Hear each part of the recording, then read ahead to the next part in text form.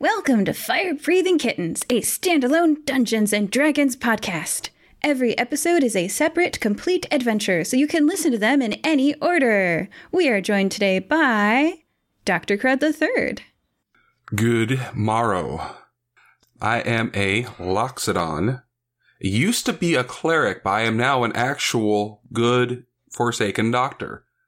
We found a class to change to, so he is now an actual doctor. He has no more magic whatsoever. He stands at 8 feet tall, 5 feet wide, 300 pounds. He wears blue jeans, a white shirt, button-down shirt with a red tie, and his white lab coat is now not inlaid with chainmail. It is now white leather. He also has a tiny drone construct that's orbiting him. Cade Ghostbane. Cade is an half-elf with long red hair and red eyes. He's got fair skin as his elf half is Shader Kai. He used to be a holy paladin of Torm, but after a quite harrowing event, he has become a bit to the darker side and has some, we'll say, stability issues. And what level are you? He is a level 7, 2 levels in Paladin, and 5 levels in Warlock. Nice.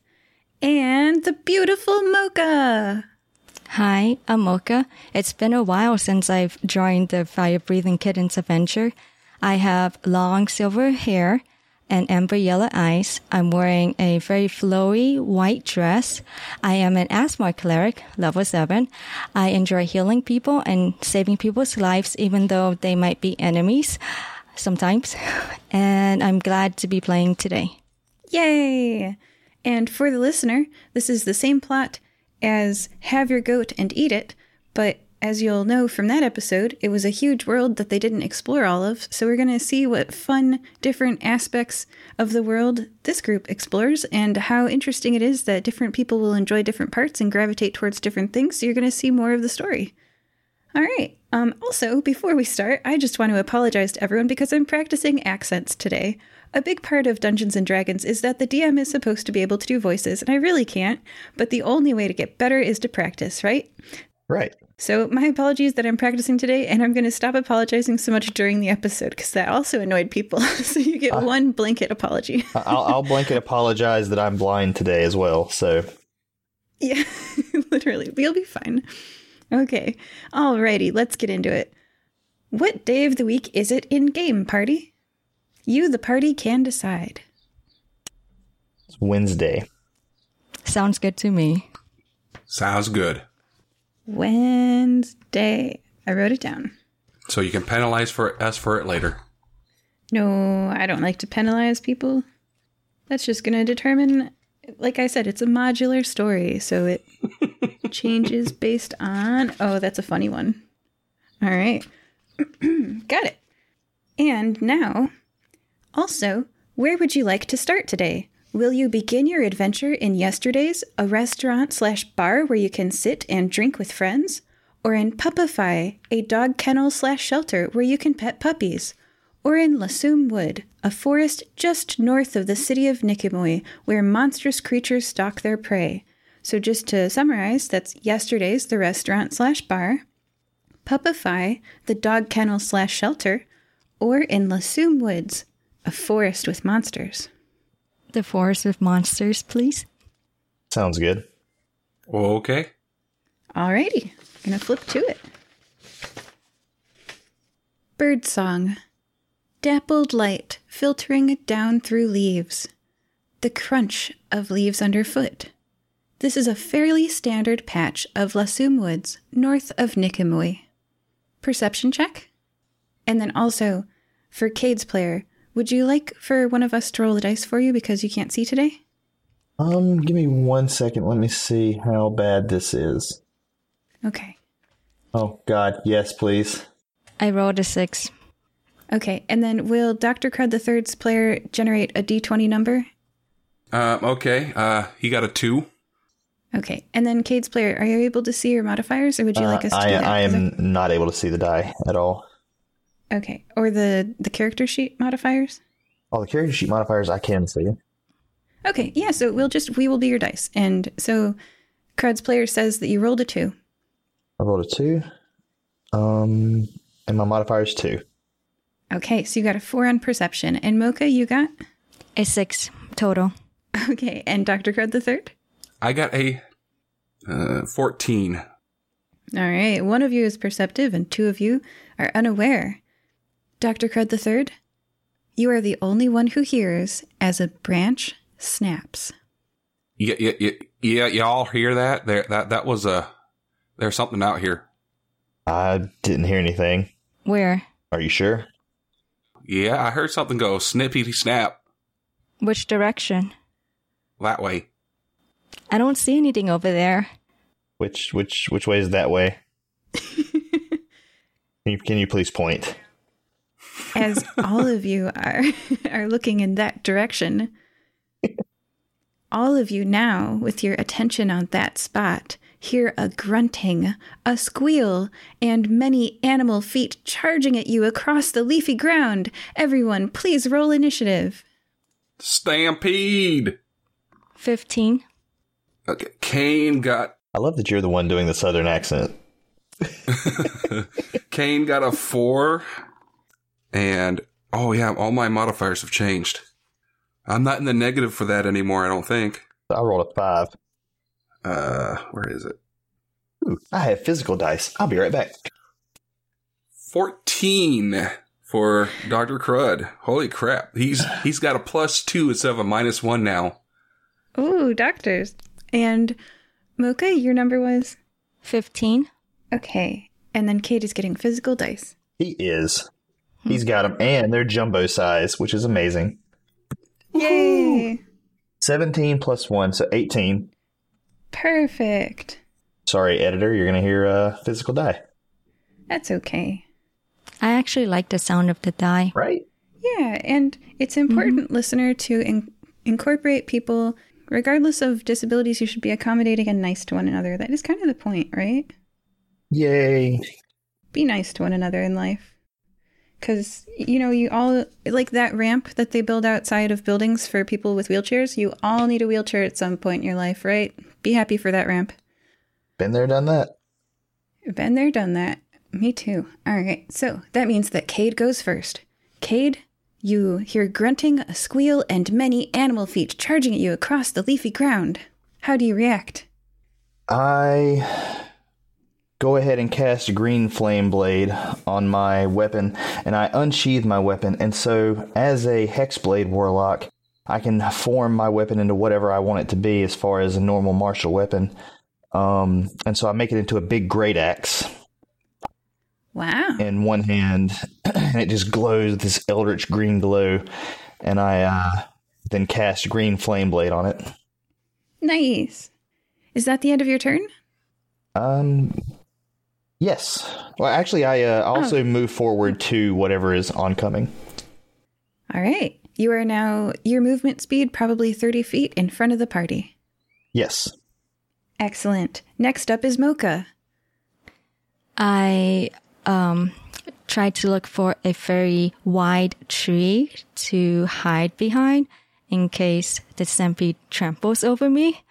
And at the same time, I want to look beyond the stampede and see if they are running away from something, or maybe in front of the stampede, see if they're running to something. I guess I'll look behind to see if they're running away from something. Excellent. So because you're paying extra close attention to them, you see what they are. You can see 100 feet away from you and 70 feet away from Cade are a group of deer pigs. They are kind of like pigs and kind of like deer. They've got tusks growing from their lower canines and from midway down their snout, protruding upwards and curling backwards into their eyes. All 4 of these tusks are white but like dirty, and you've never seen an animal with tusks growing up through the upper roof of its mouth before and curling back into its eyes, so it's a little terrifying. And that is what is charging at you. Mocha, you see that, and you are 100 feet from them. You're also behind a tree, so they're less likely to see you. I'm going to give you half cover, or 3/4 cover. How's that? Okay. which means that you have an AC bonus of +5. Don't quote me, but I think that's it. You can look it up. But yeah, you have 3/4 cover. Is that the end of your turn? Yes. Well, I ready my bow. I guess. You ready your bow? Oh, so you're going to shoot them when they get closer to you? No, if I see an actual threat, I don't believe these deer pigs are threats. They seem to, if they move together, they tend to be more herd-like animals. And I have a feeling that they're running away from something more dangerous. So I will ready my bow for something dangerous, not deer pigs, poor pigs. Got it. I like this open-minded approach. Yes. Dr. Crud III, now we're on to you. You're 100 feet away from the group of animals that is rushing at you. You don't yet know what they are because you haven't, scoped them out like Mocha has. Well, Dr. Crud recognizes the sound of a stampede. So what he's going to do is he's not suicidal. So he's going to, get some height. So he's going to scramble on top of his carriage. Oh, the carriage. Okay. You are on top of your carriage. Everybody, that carriage has an extra dimensional space in it that has a full hospital. Mm-hmm. Oh, All wow. right, very nice. Well, aren't you handy to have around? Are there staff inside too? Yeah, there is staff, but since I no longer have spell slots, the magic in it is gone. Ah, excellent. DM Well- hates carriage. DM's the one that came up with the rules of the carriage. I'm dumb sometimes. You are now on top of your carriage. The deer pigs, which are called Babirusa, but only Mocha knows that, run towards you. They are able to close a distance. Let's see, they can move 70 feet closer to you. Oh, wow. So that means that they can close with Cade. Cade is down to 0. Mocha, you're 30 feet from them, and Crud, you're 30 feet from them. But because they ran at you, they're not able to attack this turn. They used their action to move a second 35 feet. So that occupies their entire turn, but now they're close enough for all of you to see that some of them have those tusk things growing through their upper snout and curling backwards towards their eyes, but the largest of them, which are quite large, we're talking like an 8-foot-long pig, hundreds of pounds, and with their teeth, actually you're seeing those teeth don't look like they're just vegetarian, shall we say. So the largest of them don't have the tusk things. And if you guys want to roll a nature check, you're allowed to, and I'll tell you more information. But for now, I'll leave it at that. We're back to Cade. Yes, I would like to roll a nature check for more info. And that will be I'm sorry, it will be a 9. Okay. A 9 is below 10, so I'll give you partial information. You would say that this looks like a matriarchal group of animals. Much like orca whales, they can be both herbivorous and carnivorous. All right. That's your partial nature information. All right. So they're you said they closed the distance with me. How many are Yes. within my distance? As far as is there one within melee reach? Are they all within melee reach? What's the verdict on that? They are all within melee reach of you, and there are 6 of them. Oh, great. Okay. Run to the carriage! Run to the carriage! Yeah, that'll give all 6 of them attack of opportunity. So, no on that. To heck with it. I've already cast Green Flame Blade. I will take a swing at the largest one, which I believe is I'm going to assume is the matriarch. Does a 16 hit? Yes. All right. Let me roll for damage. Would someone mind reading me the damage for a great axe being wielded one-handed? I'm pretty sure it's a D6. I'm trying to find my D6 and my blindness is not helping. No worries. Yeah. Okay, here it is. It's a D12. If it's being wielded one-handed? Oh, that's two-handed. Yeah. Got it. Hold on. Either a D6 or a D8. I don't see it immediately, so let's go with a D8. Okay. Let's see. One-handed. So 6 damage plus the damage from Green Flame Blade, which is an additional D8. So that's 5. Fire, and then the flames from my blade not only hit the initial target, but they leap to one.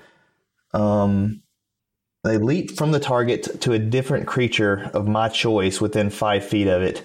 So I'll just choose the the next largest, and they will take. The second creature takes fire damage equal to my spellcasting ability modifier, which is 6. Plus, they take an additional 1d8 to the initial target. So that's an additional 4 damage to the initial target. Oh, and then the extra creature takes an additional 1d8. So the second creature takes an additional 4 damage. So 10 total to the second creature, right? Did I get that right? Yeah, I think so. Okay. It looks very singed. So it was 10 damage to the first one? Yeah, I believe so. I believe that was 10 damage apiece. Got it. The matriarch looks slashed by your great axe, and they both look singed. They squeal, pig squeals, and with deep grunts, too. And also, everybody who is within 30 feet, which is indeed Mocha behind her tree and Crud on top of his carriage. This is called Aura of Retribution. Every time a Babirusa takes any amount of damage, any creature that isn't a demon within 30 feet of the Babirusa must make a Constitution saving throw. Everybody, please make a Constitution saving throw if you're not a demon. Oh, DM, I'm sorry. The second creature also takes an additional 6 from my additional modifier. With a squeal of pain, it goes down in flames and does not rise. So Constitution rolls from everybody. Right? 14. Ooh. That's my... The reason why you couldn't find a second damage die for one-handed is because it is a two-handed weapon. It cannot be used one-handed. Oh. We're going to hand wave that this time. In the future, you know that now. Yes. Right. Yeah. Sorry. There's another axe. Is it a battle axe? They can be wielded one-handed and two-handed? Yes. Okay, so that's my bad. I meant to say battle axe. I think so. My Constitution rolls a 14. Mine is a 16, and my drone's is an 18. Everybody passes. That means that you guys take half of 25, which is rounding down 12. Ouch. So everybody please take 12 damage. This damage has no type resistance, and immunity has no effect against it. Well, there goes my drone. Unless you are a demon, and then you do not take any damage. Is anybody here a demon? No, I was going to be. I don't think any of us are demons. And if you are, I'm not working with you anymore because I'm an angel. I'm sorry, battle axe is what I intended to say. That's my bad. Don't worry about it. Okay, so Cade, did you take 12 damage? I did. It's not looking great. Is that the end of your turn? The only thing I have left to do is move, and I don't really... Oh no, I have bonus actions, but I don't believe any of my bonus actions are going to help me. So, yes, I'm not about to get 5 attacks of opportunity on me. Yeah, I'm going to stand and fight. Bring it, piggies. Mocha, it's your turn. You're currently behind a tree with 3/4 cover, and you're 30 feet away from the closest pig. I want to use some sort of insight or animal handling check to see if the deer pigs were stampeding towards us to attack us, or if they were stampeding towards us away from something. Basically, I want to assess the aggression of these deer pigs. Aggression, or if they're feared. Mm-hmm. Yeah. Do you want me to roll insight or animal handling for this? You can choose. Those are good uses of those skills. Okay. 14. With your high roll, you can tell that these pigs look hungry and that this is probably a hunting party. Also, because you're an angel, you're able to feel a demonic presence from them. You think that these creatures, and just to remind everybody, demons are chaotic, devils are lawful. You think that these creatures are chaotic demons that enjoy running towards things and ripping them apart. And I do want to point out to the listener, pigs are carnivores if you give them the opportunity. They're omnivores if they have to be. They can definitely eat an entire human body, so be a little bit more afraid of pigs than you currently are, my listener.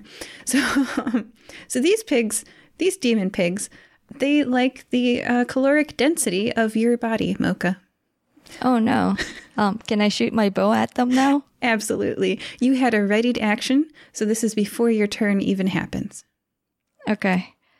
I will hit at the one that Cade swung at first, the largest one. Yes. And I rolled an 8 to hit. You miss her. Your arrow flies through the air, and between her little piggy ears keeps going and disappears into the foliage behind her. Oh, shucks. Cade just briefly looks back and like, what are you shooting at? This thing is huge. How did you miss? I'm sorry, I haven't used this bow in a really long time. And now it's your normal turn. I'll shoot again. 14. That hits.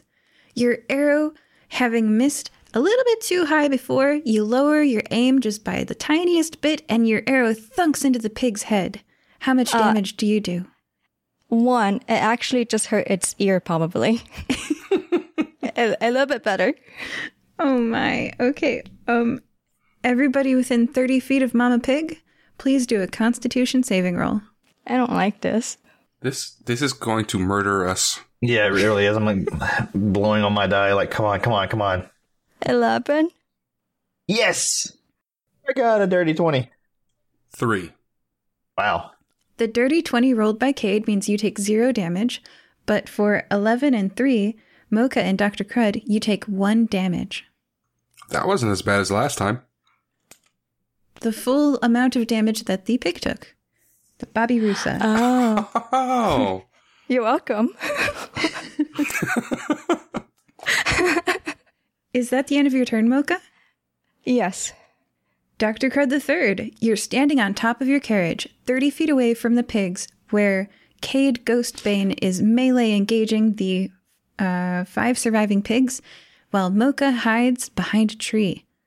Oh, actually, can I move to the tree next to me? Like, I guess to slightly more to the left, not away from the pigs, but slightly to the left, so that I am approximately 35 feet away from the pigs and outside of the range.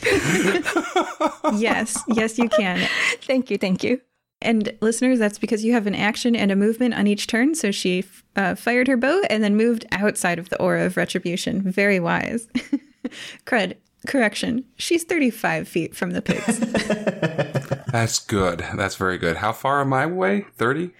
30 on Okay. top of a carriage. What I would like to do is I would like to throw my portable hole onto the ground in front of me and lure the pigs into it. So what kind of roll should I get to attract them? Animal handling. Animal handling. Hey, I got positive in that. That is going to be a natural 20 with a 1. 21. Nice. Describe how you're luring pigs into this hole. Okay. So yeah, Dr. Crud grabs it out of his pocket, throws it onto the ground in front of him, and then just starts shouting, "Suey! Suey!" They're excited and enraged, and in their animal minds, this is a summons that they can't refuse. The 5 surviving Babirusa run into the hole. And how deep is that hole? It is, I actually pulled it up so I could see. It is, I believe, 10 feet. Yep, 10 feet deep. They take a d6 of falling damage as they Nice. run into the hole. Now, I do want to say, I hope this doesn't kill Dr. Crud III. Because I'm going to total up how much damage was collectively taken. Wait, why would it kill him? Because I'm less than 30 feet away from them. Oh. That is 12 damage, and Cade, you're also 30 feet away from this hole, unless, well, they have 35 feet of movement, so Dr. Crud, if you want to throw it they only have 30 feet of movement. Oh no. So you have to throw it exactly 30 feet away for them to be able to reach it. So yeah, Cade, you have to take this damage. Okay, so that is 12 damage across the piggies from falling into the hole. Cade and Dr. Crud, please make a Constitution saving throw. I got a dirty 20. You take 6 damage, and Cade? Hang on, I got over 20. I got 21. You take 6 damage. Both half damages because you passed your saving throw. So now the pigs are all in the portable hole. Dr. Crud jumps down and closes it up. Oh, okay. Please describe what happens to creatures in the portable hole when it's closed. They will suffocate after 10 minutes. 10-minute timer on the clock. Aren't you a pacifist? He's got to eat, doesn't he? Yeah, the animals don't count. Oh. All right, well, everybody, I guess that ends the battle. Mocha, you are 35 feet away behind a tree. Cade, the pigs ran away from you. I guess technically they got opportunity attacks, but I assumed that you wouldn't want to hurt yourself by hitting them. And then, Crud, you're carrying a pocket full of pig. I sure am. Where did all the pigs go? They're in my pocket. I'm going to have a lot of bacon here in about 10 minutes. Cool. It won't escape, right? Nope. But they won't escape? Okay, good. I guess we can continue onward through the forest. Can, I come like, Cade walks over to the carriage, like holding his, left arm a little bit, and like... Limping over. So, yeah. Doc, you got a little something for me? I'd greatly appreciate it. You say this... as you look at him, you can see blood just coming out of his nose and his eyes and his ears. Yeah, I kind of got screwed up quite a bit with that as myself. I'm just looking at my... That's all right, bud. I'll just ask the little ones over here for help. Y'all mind giving me a little heal? Little lay on hands, maybe? What I'm saying is I can help us both, but if you want Mocha to go ahead, then that's completely up to you. No, if you can help us both, I'm all for it. I'm just saying I got lay on hands myself. Well, let's get in the carriage. I got some health potions that I brewed up this morning. All right, sounds good to me. I practically leap into the carriage. And he hands each... Mocha, do you want one as well? Sure. All right, so everybody gets a potion of greater healing. It's 44 plus 4. Oh. I will pocket that potion because I am an angel and I can just glow as an action and just heal myself. Yeah, you said 44 plus 4? Right. As Dr. Crud sees her pocket it, he tells her, all right, well, just so you know, at the end of the day, that becomes vinegar again.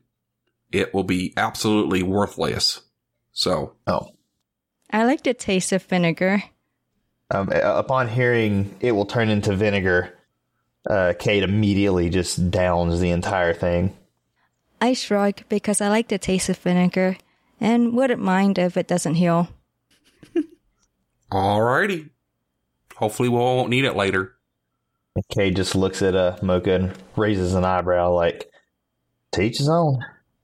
Or her own. It'll last until the end of the day, right? Mm-hmm. Yeah, I might need it later. Or it could be vinegar.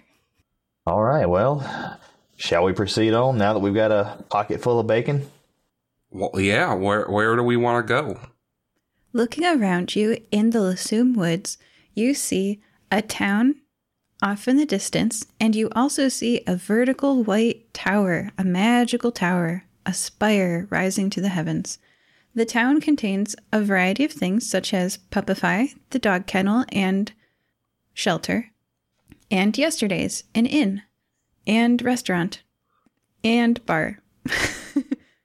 Hey, I think they got a bar up in that town right there. Y'all reckon we should head that way? Yeah, maybe they can cook up my bacon. Yeah, So as you say, Mike can cook up to your bacon. Cade looks to his left shoulder where there's seemingly nobody behind him and says, "I don't know. The pelts are probably worth something. We'll figure it out when we get there." Did you hit your head? What? No, no. They just hit me in the chest. I'm good. Potion really did a number on me. Thanks, appreciate it. Okay then. Dr. Crud's going to ignore the possible psychosis going on. All right, well let's go ahead and file out and get into the driving part of the carriage and head towards your pub there. And as we get out, we hear some cracking starting from my incubator. What you got back there? Oh, did you hear that? Did you hear? Oh, my egg. Oh, it has been a year. My egg's about to hatch. I laid it a year ago. I got bacon and eggs. No, it's hatching. We don't eat the baby. What egg? What baby? Right, you see my incubator right there? That big white one with the green polka dots? Where you laid it? Yeah, But biologically? Yeah, I drank a potion, and all of a sudden I had an urge to go. I went to a bush, and I gave birth to this egg. And I've had it in the incubator ever since, and it sounds like it's hatching. That, sounds painful. I'm guessing it's a good thing you're a doc. It was very confusing. I don't think it was very painful. There was a lot of relief afterwards. I rush over to the incubator because I'm very excited that an egg is hatching. And I observe each and every crack of the egg. And out pops out a little itty bitty trunk coming through one of the spaces that were of one of the cracks. And it falls. A trunk? Yeah. Like an elephant trunk? Yep. And it comes out. The rest of the shell falls away, and there is a cross between a dragon and a elephant. How cute. That's what you say to every baby, no matter what. Oh my God, I'm a mommy. Dr. Crud runs over and grabs it and starts just holding it and hugging on it. Look, guys, I'm a mommy. Yeah. Kate again turns back behind it. Congratulations. Yeah, mazel tov. Kate again turns behind him and says, "Yeah, I'm glad we didn't eat that. I don't think that would have tasted great." It's kind of like mumbled it to him, seemingly to himself. Dr. Crud's not going to hear anything right now. He is so in love with his little baby. Oh my God, what am I going to call you? What am I going to name you? Oh, let me check something. Yep, you're a girl. What am I going to call you? What am I going to... Oh, I know. You're a Jenny, ain't you? Yeah. This is my little Sue. Yeah. This is my little Jenny. Oh, God. Congratulations, and I welcome Jenny to this world. Hello, Jenny. So Dr. Crud will grab a baby Bjorn that he had prepared earlier because he knew it was coming, and he puts it on. It's very big because, elephant. And then he puts the baby right in there. And all right, let's go to the tavern. We got a lot to celebrate now. So, Doc, I have a question. Not to be intrusive. I respect your privacy and whatnot, but I do notice the baby's half elephant and also half dragon, or seemingly dragon. I'm just kind of assuming because it's got a few lizard features. Do you mind? Yeah, you mean the wing? Yeah, I mean the one wing and the tail. What wings? There's two of them. Oh! I'm sorry, I didn't see the other one because of the ears. I just kind of assumed it was two sets of wings, but I guess those are ears. And the scales and the are those teeth? Please, are those teeth? Matter of fact, I do have a picture of it that I can send once I find out where I saved it. Well, my question is, how long ago was it you laid this egg? About a year? It was a year ago. So, around, did maybe about 9 months or so before you laid the egg, did you have a real good night out on the town, maybe? Just a little curious if maybe there was a, just not judging, teach their own, but. Well, I mean, I always have a good time, no matter where I go. I can tell. I'm just curious, just medically curious. I'm sure you can understand, how one comes to half elephant and half dragon. How the physiology of all that kind of works out. Well, it has a lot to do with the whole potion that I drank. You see, what happened was that the potions were a bit screwy, and we had to go figure out why it was screwy. Did the potion maybe come out of a keg, and you drank quite a lot of it? I'm just curious. Just asking. No, it was made by goblins who were enslaving a potion maker. Oh. All right. Well, like I said, teach his own. Well, so I welcome little Jenny into this world. That's, she's very cute. So I sent everybody the picture, and I will describe it for the audience. It is a gray animal with 4 legs, a long tail, 2 wings, an elephant head, a scaly dragon body type thing with tusks and 2 horns on the top, and beautiful brown eyes. And listeners, that is the episode Mythical Dilemmas. If you'd like to know how Jenny was born, well, created. Yeah. You guys arrive at Yesterday's. Walking in through the front doors, you find Yesterday's to be a large room with wooden walls, a bar counter, and a sitting area with wooden tables and chairs. Behind the bar counter, one swinging half door leads to the kitchens, and a second wooden door has a sign on it that informs you there is a second floor with rooms for rent. 1 gold per room per night. 2 people other than yourselves are in this restaurant right now. A waitress in her 50s who has a dragon's body and angel wings, and an elf.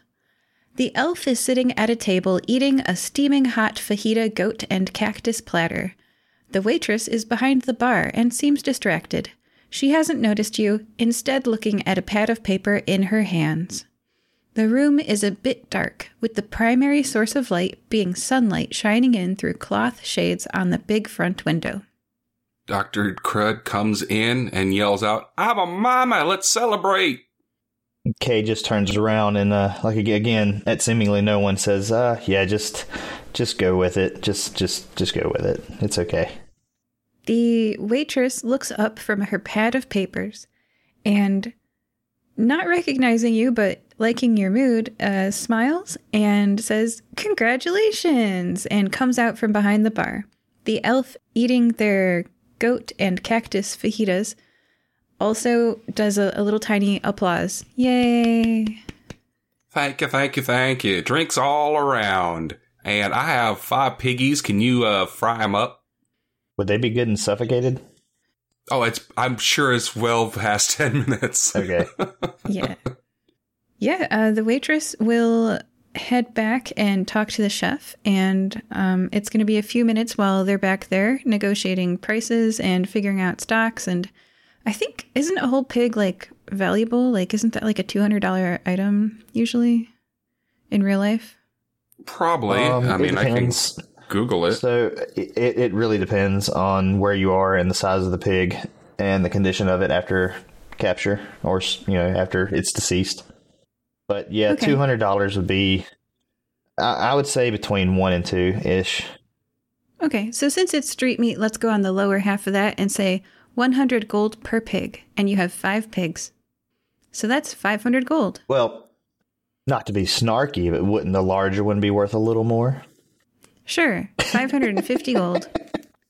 Are they charging us $550 or are they? They're buying the pigs okay. off of you. If Sold. I assume. Okay. Sold $550. All right. As he's doing that exchange, Cade walks up to the bar and immediately just buys an entire keg. Like, if he can, is there like a smaller, somewhat portable sized keg around? Because I would like to buy it for my doctor friend as a celebratory gift. Sure. And it looks like a keg. Now I'm seeing different prices here, but a keg is like $150 online. That can't be right. It'd be a smaller keg. It would be one that you could, reasonably carry with two hands if you're a decently strong individual. Not like the massive barrel. A 5-gallon keg, then? I'm Sure. seeing different sizes. 5-gallon. Sounds great. Okay. Like 80 gold, I can do that. I don't know. Okay. That's $80 fine. Would be the real life. Yeah, that's perfectly fine. So So I think that's like 10 gold then? I don't remember. I think it's a 1 to 10 conversion of like 1 gold is $10. Okay, wait. So that's 55 gold Dr. Crud and it's 10 gold for the keg. Because I forgot about the 1 to 10 conversion from dollars to gold. Perfectly fine. I just haul this rather large keg, kind of half dragging it, half carrying it over to my Loxodon friend and just pat it on the top and say, "Congrats! This is all you, bud." Drinks all around, everybody. Party! Except none for little Jenny. Let's all get drunk around this baby. Mocha, what are you up to? After the waitress is done talking to the chef and all, I would like to order a gin and tonic without the tonic. So just straight gin. Okay, that'll be 1 gold. And you notice that she looks distracted, fiddling with a pad of paper in her hand and worried. What's wrong, Miss Waitress? Her name tag says Robin. What's wrong, Robin? Oh, dearies, I apologize. I will have your gin out in just a moment. My apologies. I didn't want to bother you with this. It's just... Just what? I normally take food to my husband's aunt every day before my shift. Today I went to drop it off and she wasn't there.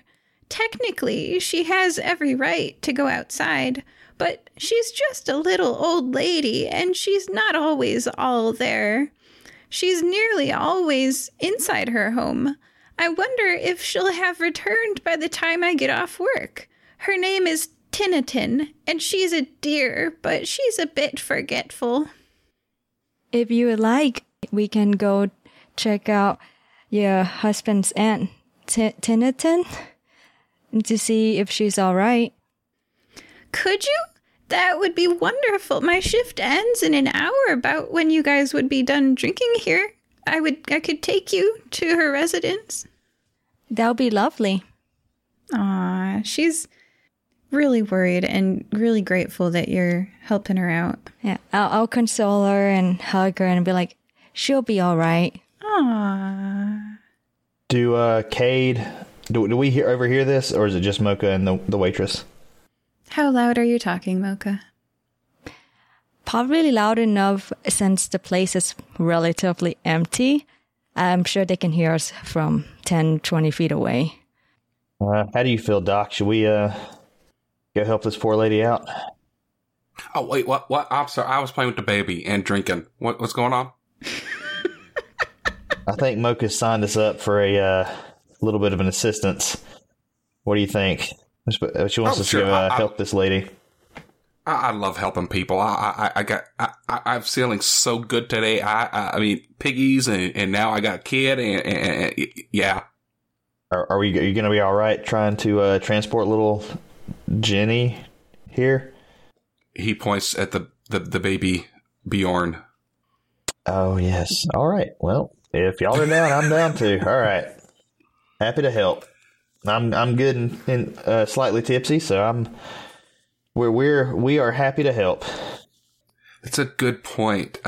So if we're drinking this keg in 1 hour, how are we looking after 5 gallons in 1 hour.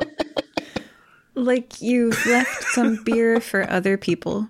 You said drinks all around, but so the other 2 people here are participating Actually, as well. if you're, I mean, do you want me to bring in some more of the town members? Because that would attract them. Do you want me to introduce you to another of the town's NPCs though? Because like if they wander in and there's drinks, like, do you want that? It's up to you. I'm down. Sure. Okay. Do you want me to bring in? I'll get that list of characters here. Nah, surprises. How many are there? And roll a die accordingly. Oh yeah, that works too. Yeah, here. Got it. Oh, I have a good idea. Okay. Yeah, this is who would be stopping by a bar. Okay. The drunkard.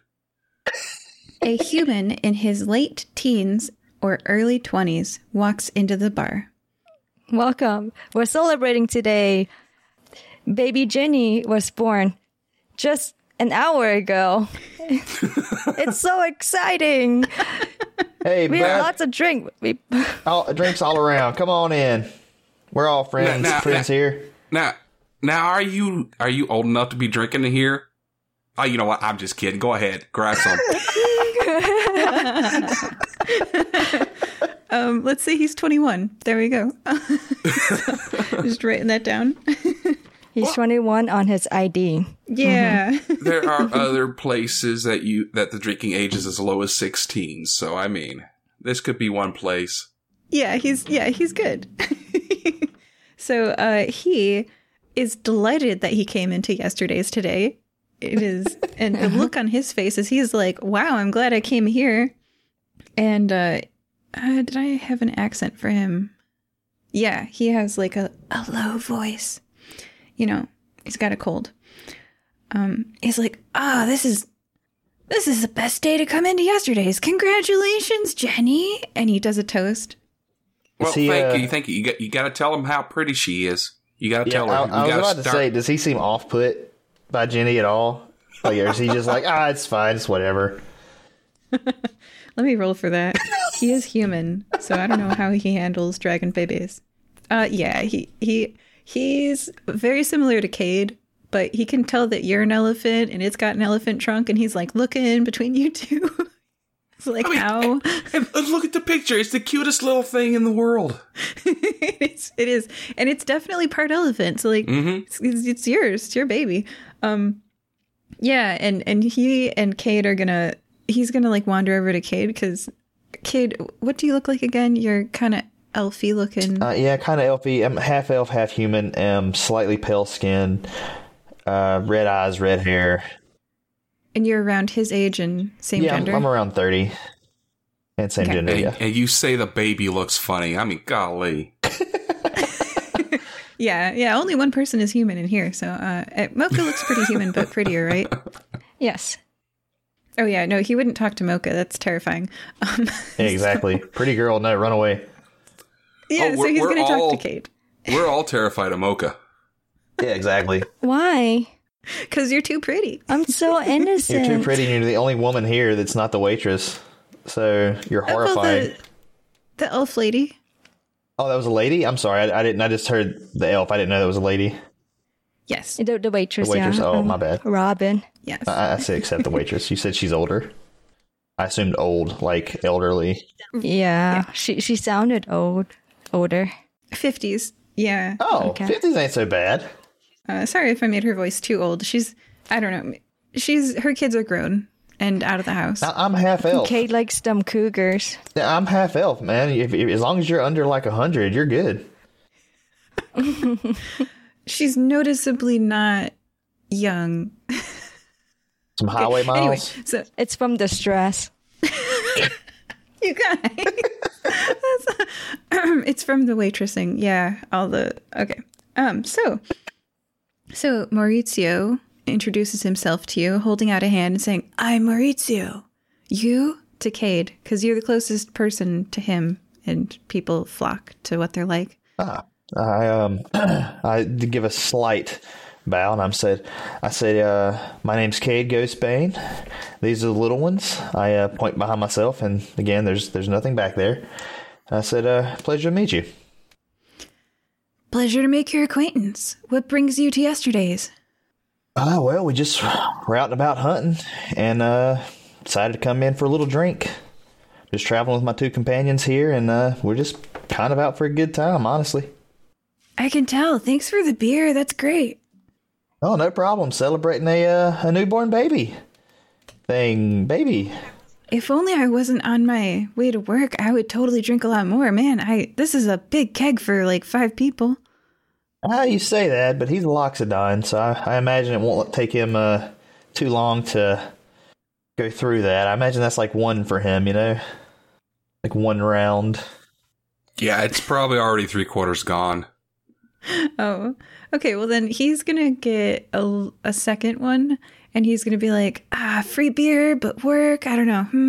I work in a kennel. Like, I can probably just drink a little bit. The dogs aren't going to care. My boss might. She has been in a mood lately. Oh, why is that? Well, and then like you guys are drinking and chatting. You've got an hour until the waitress gets off work, so you're just hanging. So you've got time. And he says, it all started when she refused corporate's ruling to pay for renovations so we could also kennel cats. And then Mocha, if you want to join the table, you can. Yeah, I'll grab my gin and I'll come to the table, say cheers a few times. Oh, nice to meet you, Mocha. Nice to meet you too. What did you say your name was? Maurizio. Maurizio. All right. Nice to meet you. And congratulations, Jenny, on being born. You little cutie. So cute. Anyway, so yeah, so like she said since she was the franchiser, it was her decision. So she's fighting corporate. It is ridiculous. Like Puppify corporate did not like that. You know, they were like, you have to pay to expand, to renovate so that like you can kennel cats too.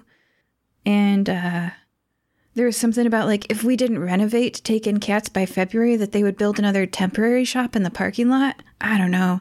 I'm sorry for not making a lot of sense. I'm a bit sleep deprived. This is my second shift in a row. I worked last night too, and I wasn't even supposed to come in today. So yeah, so there's a temporary like second Puppify in our parking lot right now. Like that one, it was built by corporate, and like they kennel cats there, and they're suing us to take over our building. It is crazy at work. I don't know what's going to happen. Cat people, am I right? Come on. Being very much a dog person, he fist bumps you. Exactly. Amen. Like all day. Like I fist bump him, and I like put my arm around him and like do that little half guy hug, you know, or like pull him in, like yeah. Yeah, I hiss at them. Dr. Crud looks at both of them very disapprovingly, seeing how his best friend in the whole wide world and Charge is a Tabaxi. Oh yeah, and who's your best friend in all the world? Beans. Hey, you got the right name. Do you say anything about that, or you just kind of look at us and shake your head? He looks at you the same way you've been looking at Jenny, with disgust. I did not look at Jenny with disgust. Just mild confusion. Because I don't know how a Loxodon and a dragon, you know, have a baby. I'm not a doctor, you know. It's new territory for me. He explained. He drank a potion and an egg popped out. Yeah, it was an egg donor situation. All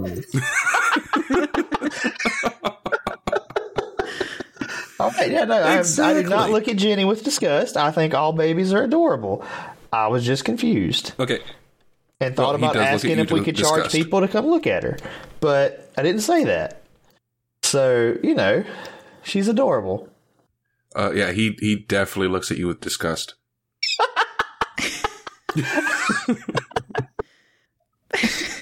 It's nothing against Tabaxi. I just don't like cats. I love Tabaxi people. Cats just they're not nice, man. They're not nice. They're not nice individuals. The elf across the bar gives you a stink eye and keeps eating her goat fajitas and then goes back up to her room. Oh, she's a cat person. Oh, I can just feel the hate. We're all cat people except for you. And my buddy Maurice here. who, since an hour has passed, is going to cheers to you. 2 beers is probably his limit right before a shift.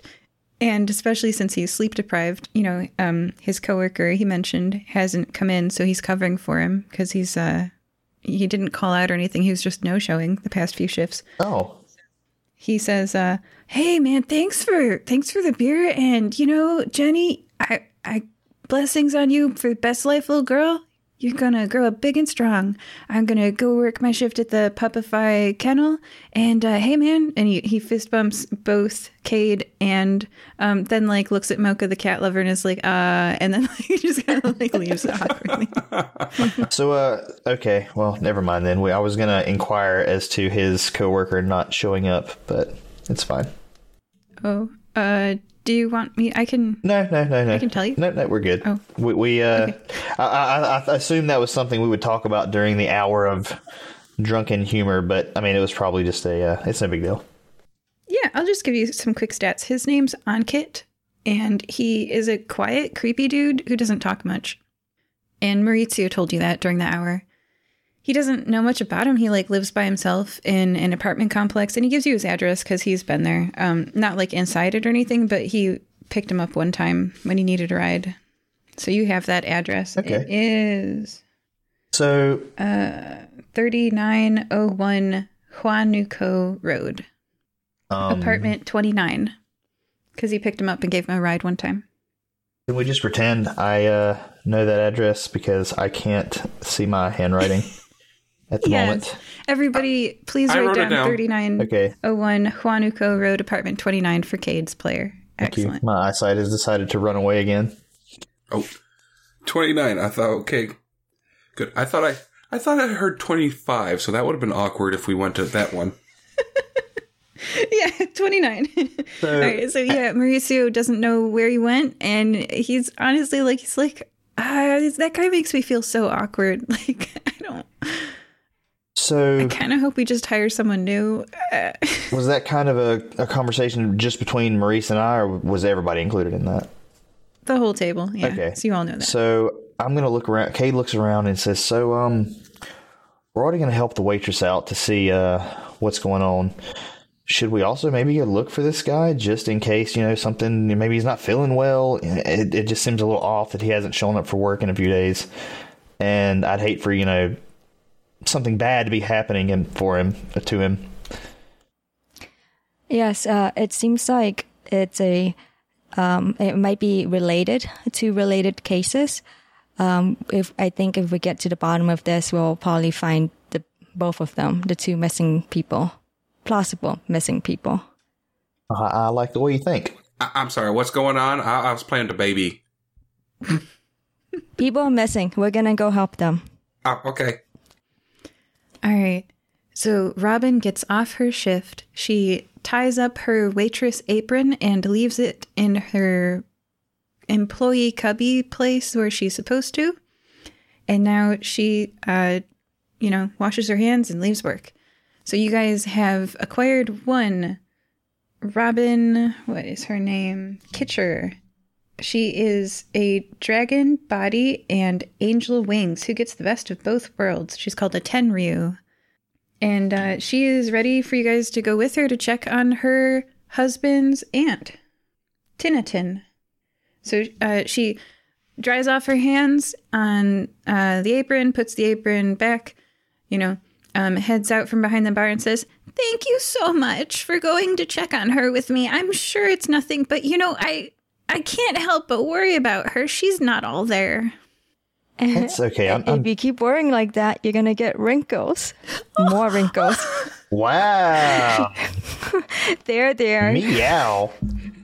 She touches her crow's nest, or what do you call that? The thing next to her eyes. Crow's feet? feet. Mm-hmm. Oh, God. There. Yeah, I've had those since I was 12. And Mocha wonders why people are scared of her. Right? Flashback to season 1 as she got more and more evil every episode.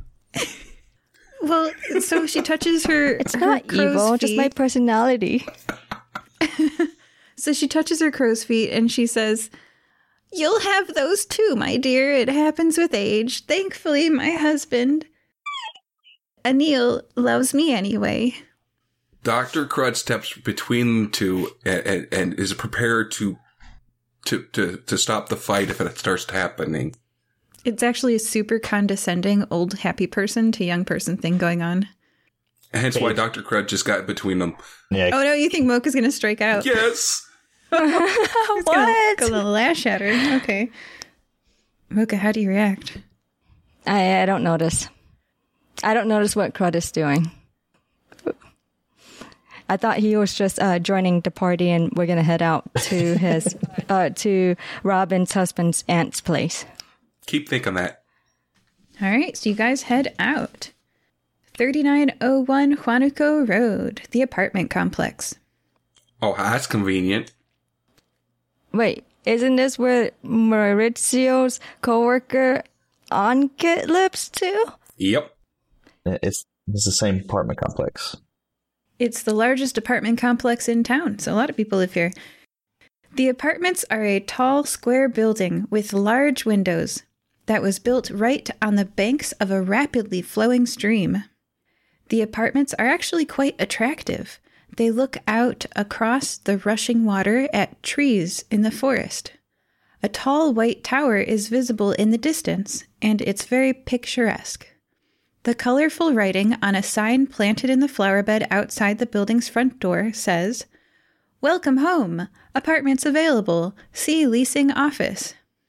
We skip the leasing office because usually apartment complex, even if they're gated, they're pretty well open. And we follow Robin straight to the apartment complex of her aunt-in-law. Gotcha. She takes you to apartment 22. She knocks on the door and she says, "Tinnatin! Tinnatin, we're here to check on you. I tried to bring you food this morning and you weren't here." Knock, knock, knock. I don't hear any response, y'all. I'm sorry, miss. Do you have a key that we maybe could get in with?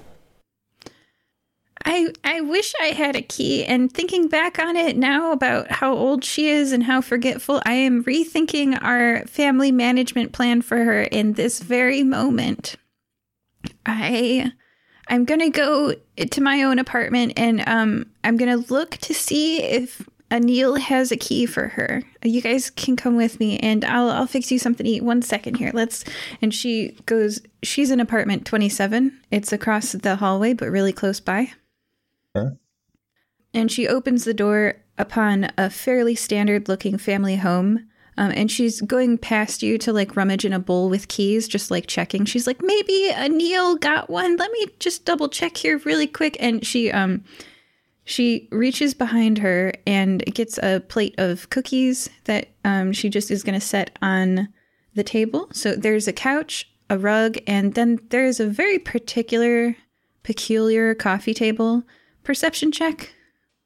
Sure. Oof. 21. Nice. 11. Dr. Crud is not going inside. He actually looks down at Jenny, says, "All right, watch mommy work," and he kicks the door down. Oh my gosh. Okay, so we're going to get to you first. 1 second. Mocha, so Cade, you don't notice, so you can't respond. But Mocha, that's definitely a coffin as a coffee table. And Dr. Crud, It's absolutely a coffee table. Yeah. A coffin table. Coffin table. yes. And so Dr. Crud the Third, let's see your attack roll on the door. And I'm going to look up how many hit points the door has and how to break one down in D&D. Yeah, I was going to ask if anyone knew how to pick a lock or if Robin was on the emergency contact card for the Tinnatin. And then if so, we can probably get a spare key from the leasing office. Yeah. But sure, kick the door down. Officially, wood doors have an AC of 15, and they have hit points. Let's see. Well, this is complicated. I love tables because I can just look at them, but it's gonna make me read a paragraph. I'm going to go with 50 hit points because screw that paragraph. All right. Oh, that's going to take a while. Yeah. All right. So 50 hit points and the AC that I said and then promptly forgot. Right. Well, I hit it and I do 1 damage.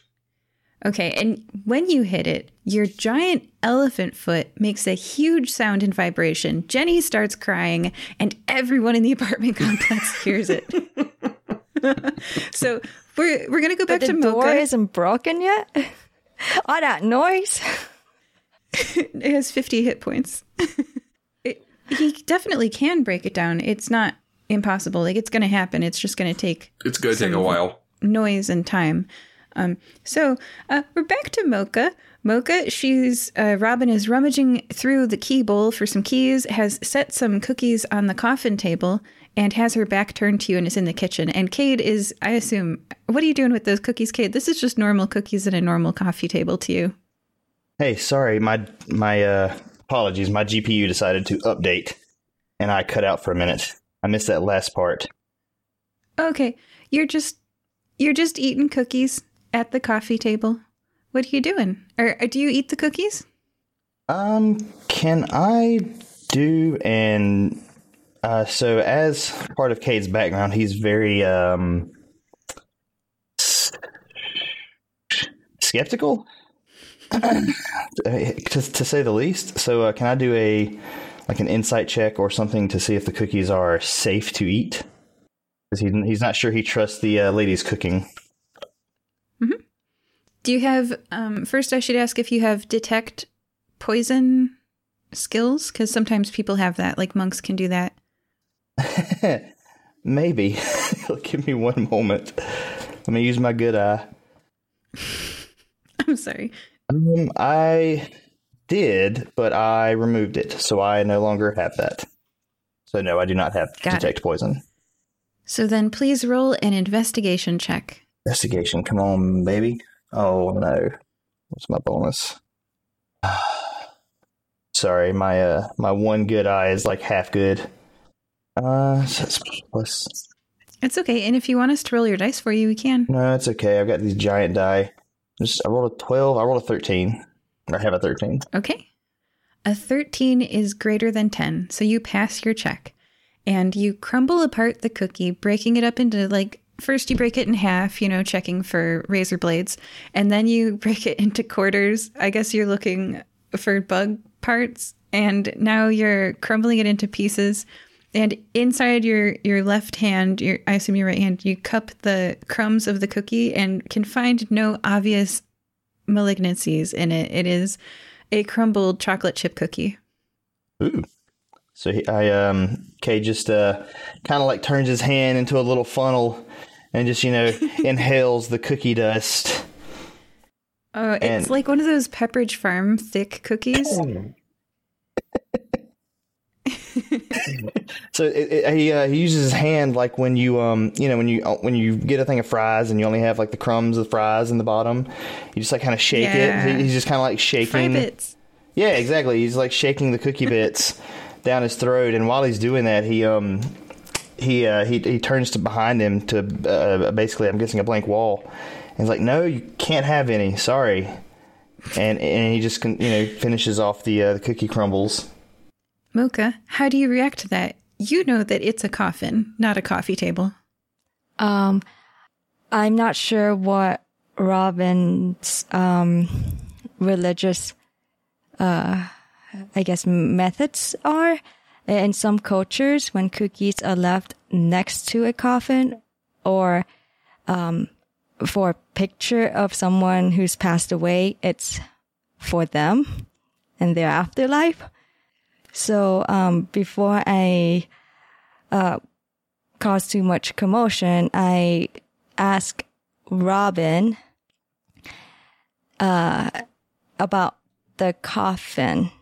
Yeah. I go, "This looks like a coffin. May I ask whom's or whose or why?"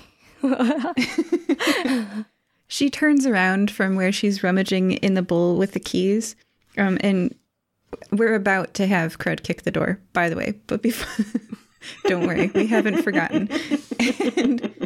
And replies, "Oh, yes, that's for me one day." my church has all of its members buy their coffin before we pass, and my husband's is in the bedroom closet, and mine didn't fit, so we use it as the coffee table. I see. And Mocha, that was very insightful of you. You hit the nail on the head. Very clever.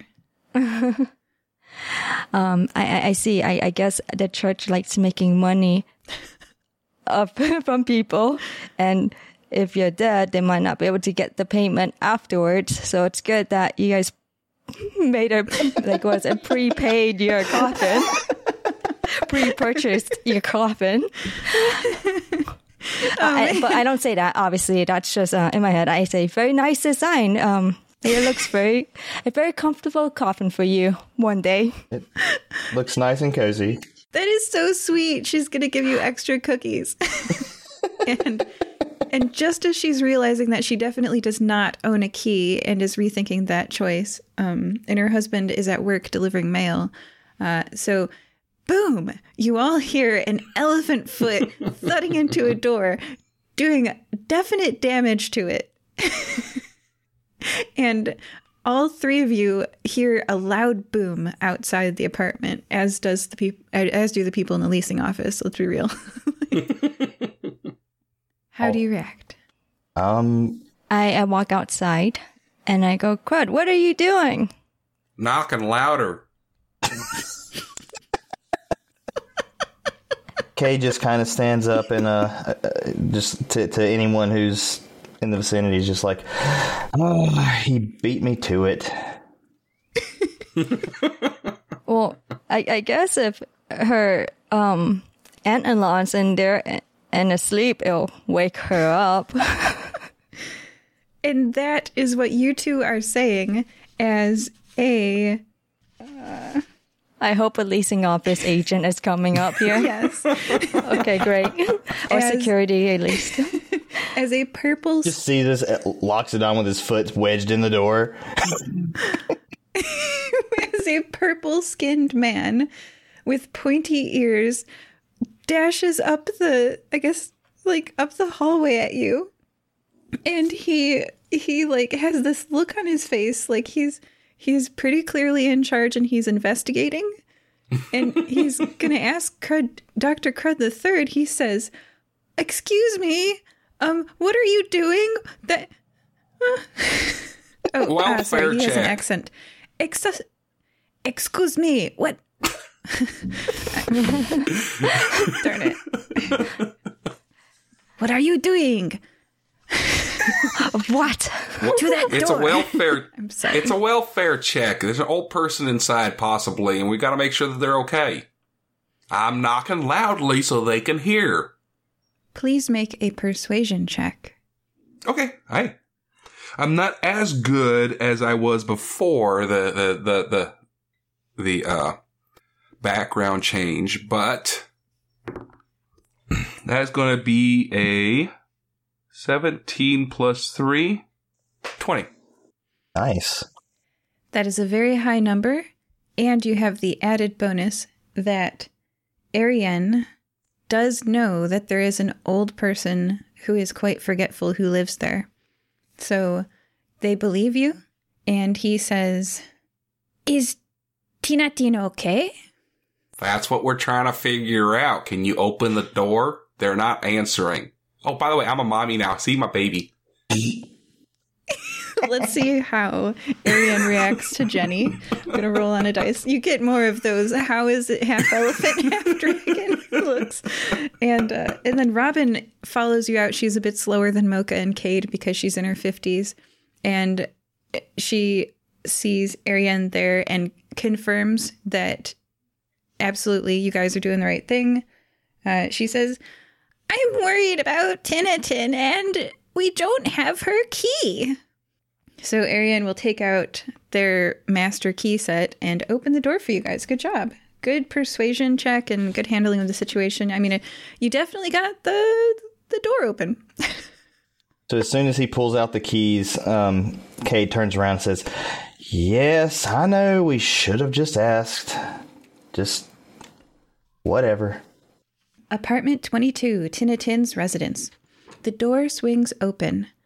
This apartment has a distinct scent in the air, the smell of the elderly. The floral print couch of the living room has a white lace doily decoratively draped over the back cushion. There is no Tinnitin inside. Is the furniture covered in plastic? Oh, yeah. I check, I investigate to see if Tinnitin may have left the apartment, and to do that, I would check whether or not she's wearing her shoes or if her shoes seem to be there. Very smart. Please roll an investigation check. 7.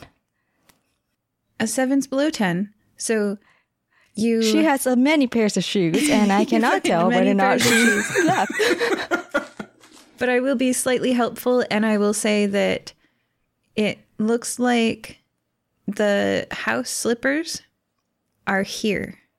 So, like, if she was home, she would be wearing these slippers. So, yes, there are many pairs of shoes, and maybe she owns more than one pair of house slippers, but you would say that it would make sense that if she were inside her apartment, that she would be wearing them. Okay. So, no more new information? She's not here. Does Robin begin searching the place? Yes, and upon finding that Tinnitin is not in the bedroom, the 50-year-old Tenryu woman slumps her dragon body and angel wings onto the floral couch with the plastic on it, holding her head in her hands, and she sobs. She says, "My husband, Anil, he comes from a certain type of family. His mother, Christina, never worked, and his father, Atul, is a career politician. His aunt, Tinnitin, also mostly stayed at home after being a school teacher, after her husband, Jeff, became a judge. May he rest in peace.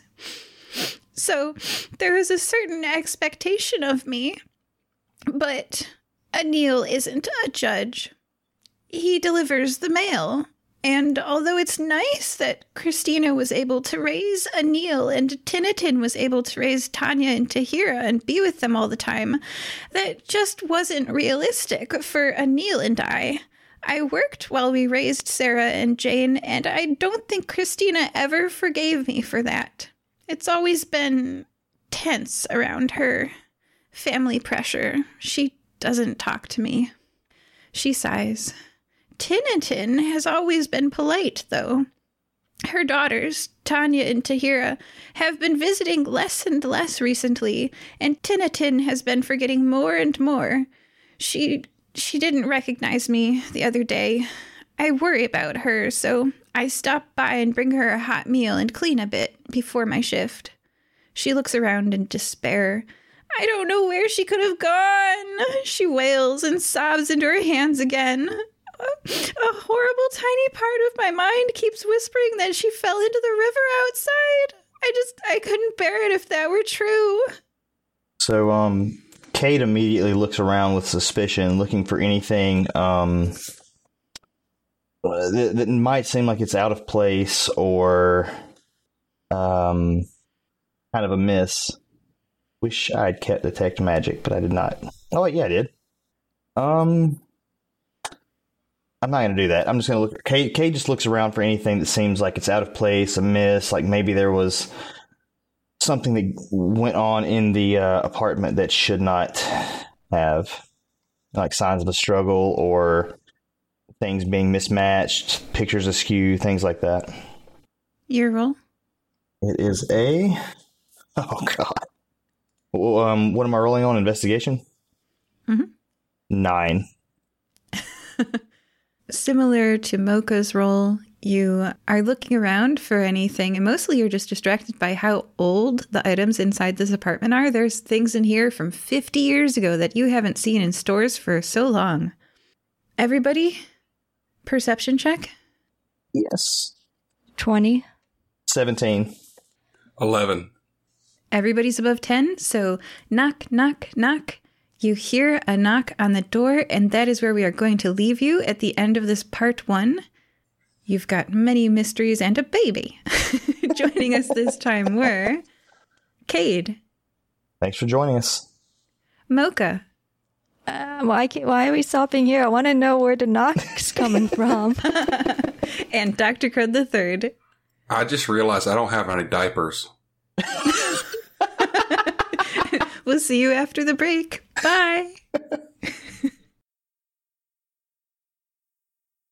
We hope that you're enjoying this episode of the Fire Breathing Kittens podcast. Please leave us a review on iTunes.com. You can subscribe to receive new episodes through your podcast player or by visiting firebreathingkittenspodcast.com or finding us on YouTube. Can you think of someone who might enjoy this podcast? Please share it with them. We don't pay to advertise this show, so the only way we can grow is through the support of listeners like you. Thank you. You can find more adventures on Amazon.com in the bookstore, Fire Breathing Kittens, all one word, podcast. That's right, you can curl up with a good book based on one of our podcast episodes.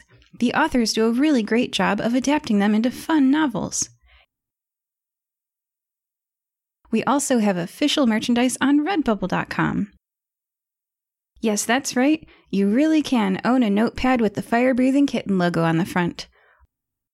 Or one of your favorite characters.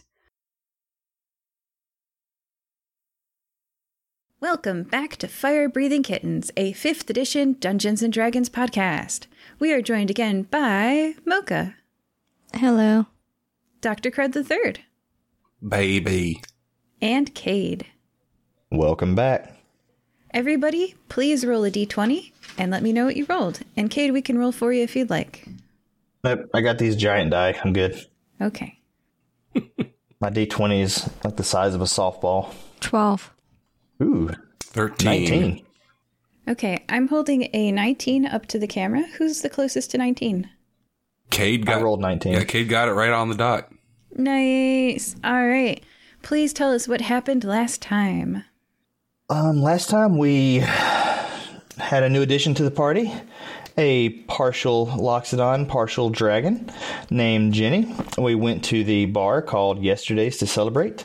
Meanwhile, while we were there, we were introduced to the waitress named Robin, who is worried about her, I believe, aunt? Husband's aunt? And so we went to the apartment to check up on her. We also met a gentleman by the name of Maurice, who is a little worried about his coworker who has not been showing up to work, who also lives in the exact same apartment complex as Tintin, the elderly aunt we are currently searching for. My buddy Crud decided to make a quick entrance into the apartment, so we are in there right now, and as of leaving off, we heard a knock behind us, I believe. You also forgot about the pigs. I did forget we were attacked by a herd of pigs, and Crud managed to capture them all and turn them into bacon. Thank you. That was a great recap. That leaves you with the knock, knock, knock on the door. Who is it? I'm just checking to see if I wrote down a character voice for them. I did not. So I'll just try to speak like a guy. Hello? A male voice calls out. Hi. Dr. Crud calls back from inside. Concerned, Is it? an older man with a dragon's body and angel wings stands at the door. Robin, he says, confused. What's going on? He rushes to her side and bends over, touching her shoulder out of concern. Well, she's sad because her friend's missing, but I'm trying to cheer her up with the baby. Look at the baby. He does not look at the baby. I'm assuming you're a Neil. And he kind of ignores you. And he says to Robin, the door was open and you're in here. What's wrong? You're crying, honey. And he's a very like long-term spouse, just focused on her. And then he does look around at you all, but he's like, why is my wife sobbing? You must be a Neil, her husband. We're actually here looking for your aunt, Tintin. Yes, that's me. Tintin's missing. What? Well, that's what your wife said, that she's missing. And we came over here to look for her, and yeah, it seems that she ain't here. Oh, no. Oh, yes. And he's just slow. He's just catching up on the story, so As you guys fill him in, he holds her hand and sits on the plastic-covered couch next to her. Is there anywhere you two believe she could be? She could have wandered off somewhere, maybe gone to the store and gotten lost. We agreed to help you, so we need any information you can give us would be great. Robin sobs and says, I bring her all her food, so she doesn't grocery shop. She should be here at home. I mean, do you think maybe she got bored? Maybe is there like a local bingo place she could have wandered off to? Maybe she has you never know. Maybe she has a companion in the complex that she might be visiting. Robin sobs and says, There's nowhere I can think she could have gone. I ask if this has happened before. Anil says, No, this is the first time. And you're both sure there's no reason she would not be home for any reason. Anything you can think of would be great. I can't think of any reasons. I told him that earlier today, the guy in his early 20s who we shared a few beers with mentioned about his friend who also went missing. His friend lives 7 doors down in apartment 29. We should go check that out to see what's going on with him. Maybe it is something that's related. Oh, that's right. You've got the leasing office person with you. Yeah. So we. Oh gosh, Arian looks. What was the leasing person's name? Arian, Eriene, and he is a purple-skinned, pointed-eared fellow. He looks very concerned upon hearing that and says, 2 residents are missing? Missing? We believe so. Well, we haven't checked the other apartment yet. Apartment 29. Can let's go over there and take a gander. Yeah, for all intents and purposes, he could just be hung over. I mean, there's no telling. So that it's too early to assume that they have anything in common. Mm. But yeah, I agree with Crud. We should probably go check on him just to see. Okay. And you rolled, I think, a non-natural 20 for your persuasion check for Arian earlier, which means that they trust you, and he has the giant set of keys. So yeah, you can open up that apartment 29 door if you'd like. Yeah. Plus, it's all the just right amount of blood on my coat.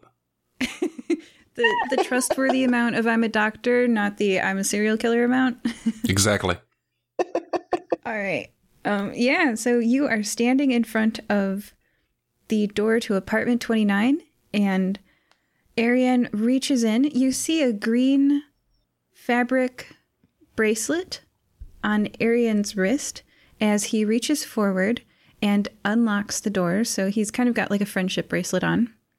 And as he turns the key in the door, it unlocks.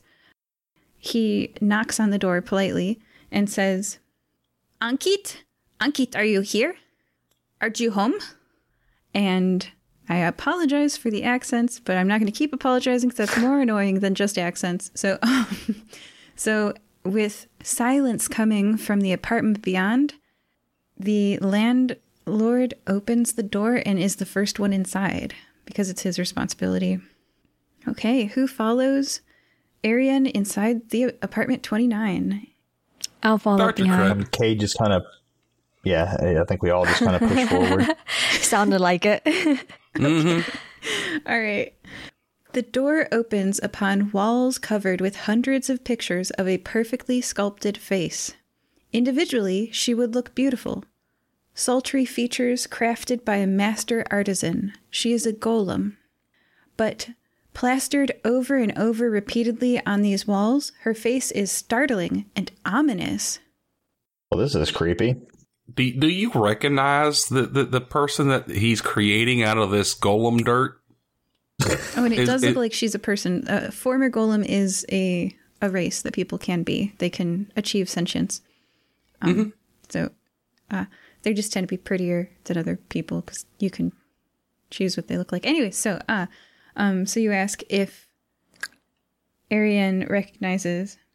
Arian, Ankit, whoever wandered down there with us. Ankit's the person who lives here who's missing.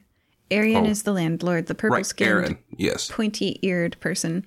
I'm just going to do a quick check on him real quick, because he's... Oh, yeah, no, he backs out of this apartment. He's like, nope. Oh, God, yeah. That's a big nope. Can we do a history check? Yeah. Okay. For the history check, I wrote an 11. Mm-hmm. She is not a celebrity figure or a historically important person. And you know that because you got higher than 10, so you're pretty you're aware. You know, you read the fantasy equivalent of People magazine from time to time. This isn't one of those people. These actually look a little bit like candid photos, like how the person's not looking at the camera and maybe they're like talking with their hands to someone else and the photo is taken of them. Oh, no. Stalker. You're saying it's stalker photos. A little stalker photos, a little bit. Oh, no. Dr. Crud's going to grab onto Arian and say, what's going on here? You seem a bit upset and a little bit disturbed. That is weird. Well, yeah, it seems really stalkerish, but, is there anything specific? Is it just a big weird thing to you? Is that all it is, or? That is not okay. That is very strange. I will examine the lease agreement because this man is not okay. Well, yeah, no, obviously we're going to be reporting it to the local authorities so they can investigate, because if he is a stalker, then yeah, he needs to go away. But we also need to find the guy, so, any more information would be helpful from you. Like, what's that, what's up with that bracelet? Oh, that's my bracelet. Yeah? Spill the beans about it! Okay, so he's going from, like, a place of, I just encountered a creepy stalker serial killer to, you're asking me about my friendships, and I think it's like a hard mental swerve, so you're going to have to roll a second persuasion check to start chit-chatting with him about his love life. Sure. He's also trying to take his mind off of the whole disturbing scenario in the room. Yeah, let's say that you've closed the door. You're like, well, that's not good. And you walk down the hallway, and you're maybe Robin is serving you all cookies. So that's going to be a 15 for that one. Okay, and then Mocha and Cade, are you guys also back in Robin's apartment? No, I want to investigate the creepy one some more. Yeah, me too. Okay, so this is just Dr. Crud III. We can always go back in. We can always go back in and investigate it after we calm this guy down. Okay, well, upon seeing... We just kind of opened the door. We didn't really look to see if anybody was home. Yeah, we're going to do a cutscene. So this is Dr. Crud III at the same time in Robin's apartment. We'll get back to you, Dr. Crud III. We're going to do this investigation first. So I guess, what was it? Arian left the place. He opened the door and then he left. He pieced right out. I forgot your name. Cade? Cade and I are still at the creepy person's apartment. Arian left and Crud followed, inquiring about the bracelet. So I guess, Cade and I will investigate this place further. Plus, I don't think my baby needs to be exposed to that. Yeah. Okay, investigating further. Please describe what you're doing and your role, and I'll help you out there. Go ahead, Mocha. I rolled 11, and I'm looking around to see if I can get the name of the golem, the female golem in all the pictures. Perhaps like a shrine with her name in large letters, somewhere in the closet, in the dark room, those glow rooms or whatever they call it, dark rooms. Yeah. You're looking for the murder board. Oh gosh, so you're in the dark room where Ankit develops his photographs. So he does have a dark room. Sure. And you find a little shrine and it says Tulia, over and over, Tullia. And there's like little candles set up with like a little Tulia shrine. Absolutely. That's her name. Cade, what are you up to? I'm just kind of wandering around to the different rooms of the apartment, looking for, any signs of life or anything that might be, slightly amiss aside from the stalker photos. Okay, signs of life. All right, what's your roll? Ooh, dirty 20. Okay. I think. Hang on. Yes, dirty 20. Yeah, that's a high roll. You're in the bedroom where people normally like store their clothes, or you're in like the clothes storage area, and you notice that there are empty drawers where a person's clothing normally would be, as if this person had taken them with them somewhere else. All right, so I'm going to run back to Mocha and kind of report that hey, Mocha, it looks like someone left in a hurry. All the clothing and everything's kind of gone. Looks like someone bugged out pretty fast. Oh, that's strange. I think I remember Maurizio saying that his coworker hasn't been around for a couple of days. Hasn't reported to work for a couple of days. So I wonder where he went. That's a good question. I don't know. I can't really find anything in the area that indicates where he might have gone, other than he's just gone. Maybe we should ask around, see if anyone else has noticed anything a little strange. Sounds good. And now we're back to Dr. Crud III, who is talking to Ariane and soothing him with a baby and cookies. He's feeling a little refreshed. He's less creeped out. The baby's cooing happily. Yeah. Gurgling happily. Gurgling. I'm sure you're feeding it some of your prepared. You knew it was going to hatch, so you've got food for it. Yeah, didn't know exactly what it was, but he's like, it's probably going to eat meat no matter what it is. So yeah, he's got, baby food meat. There you go. Yeah. All right. So with your 15, your persuasion check passes, and you can now ask Ariane about his love life, I guess. I just wanted to know what the bracelet was about. Oh, as a distraction member of him. Yeah. Absolutely. He wants to be distracted right now. He says, this guy that I've known for a little while and I have been going out, and his name's Diogenes.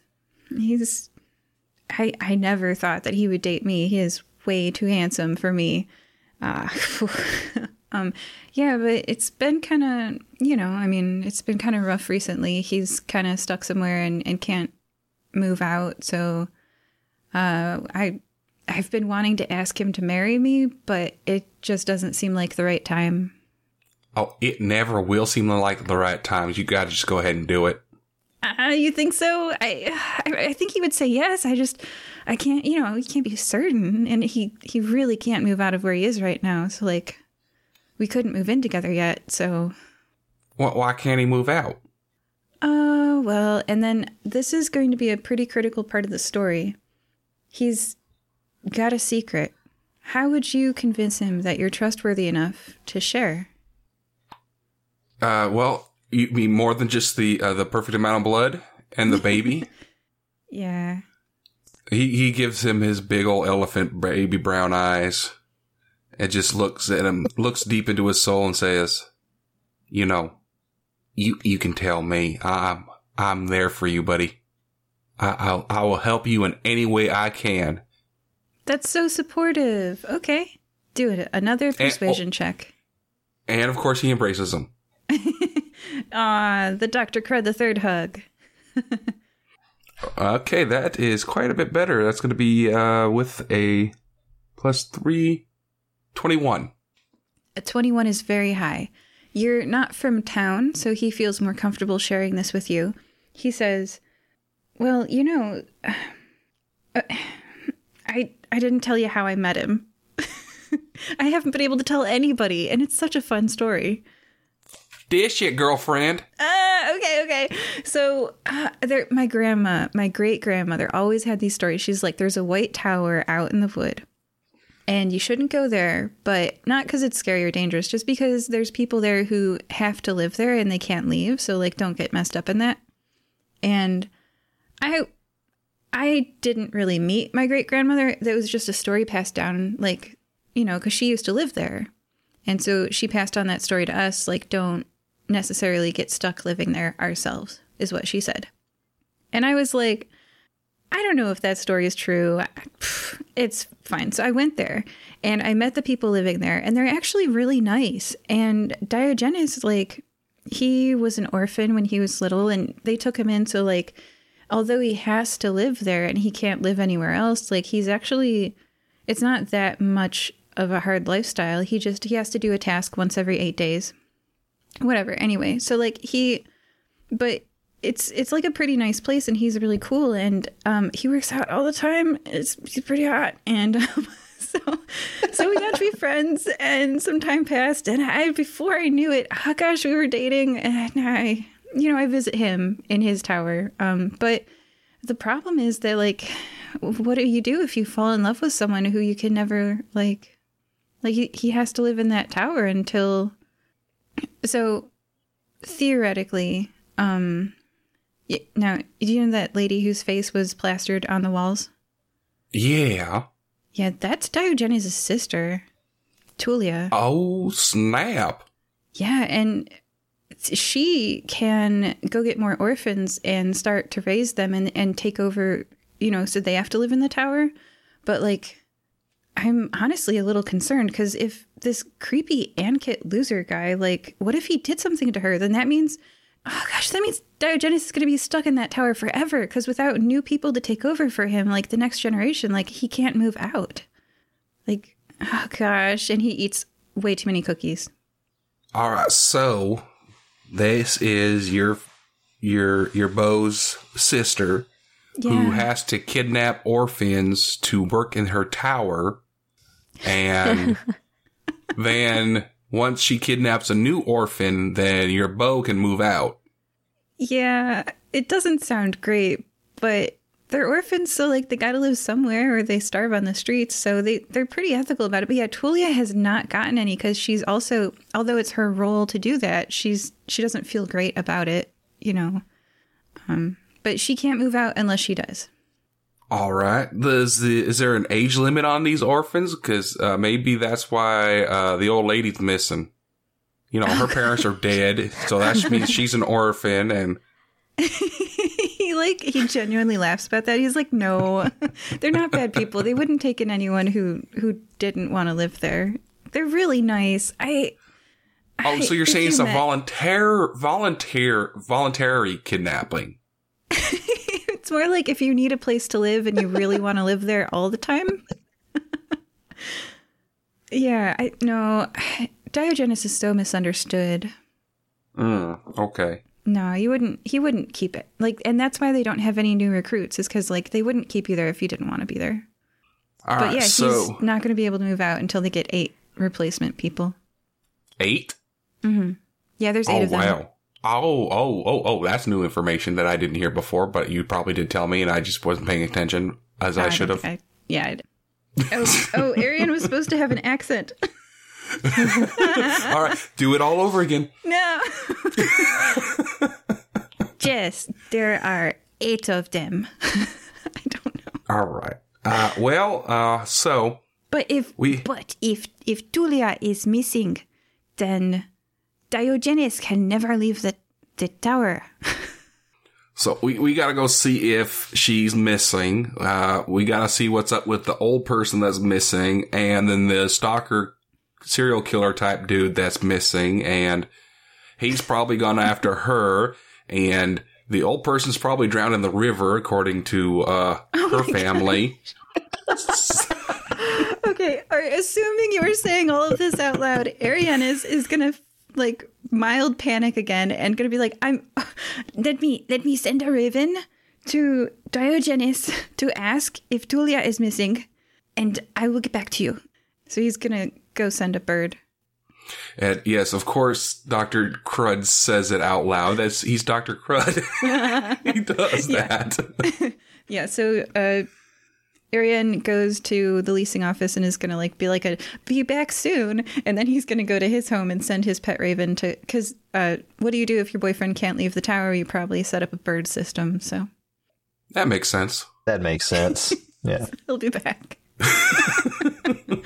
And just to let you guys know, confirmed, Tulia is missing from the tower. We're just going to fast track that.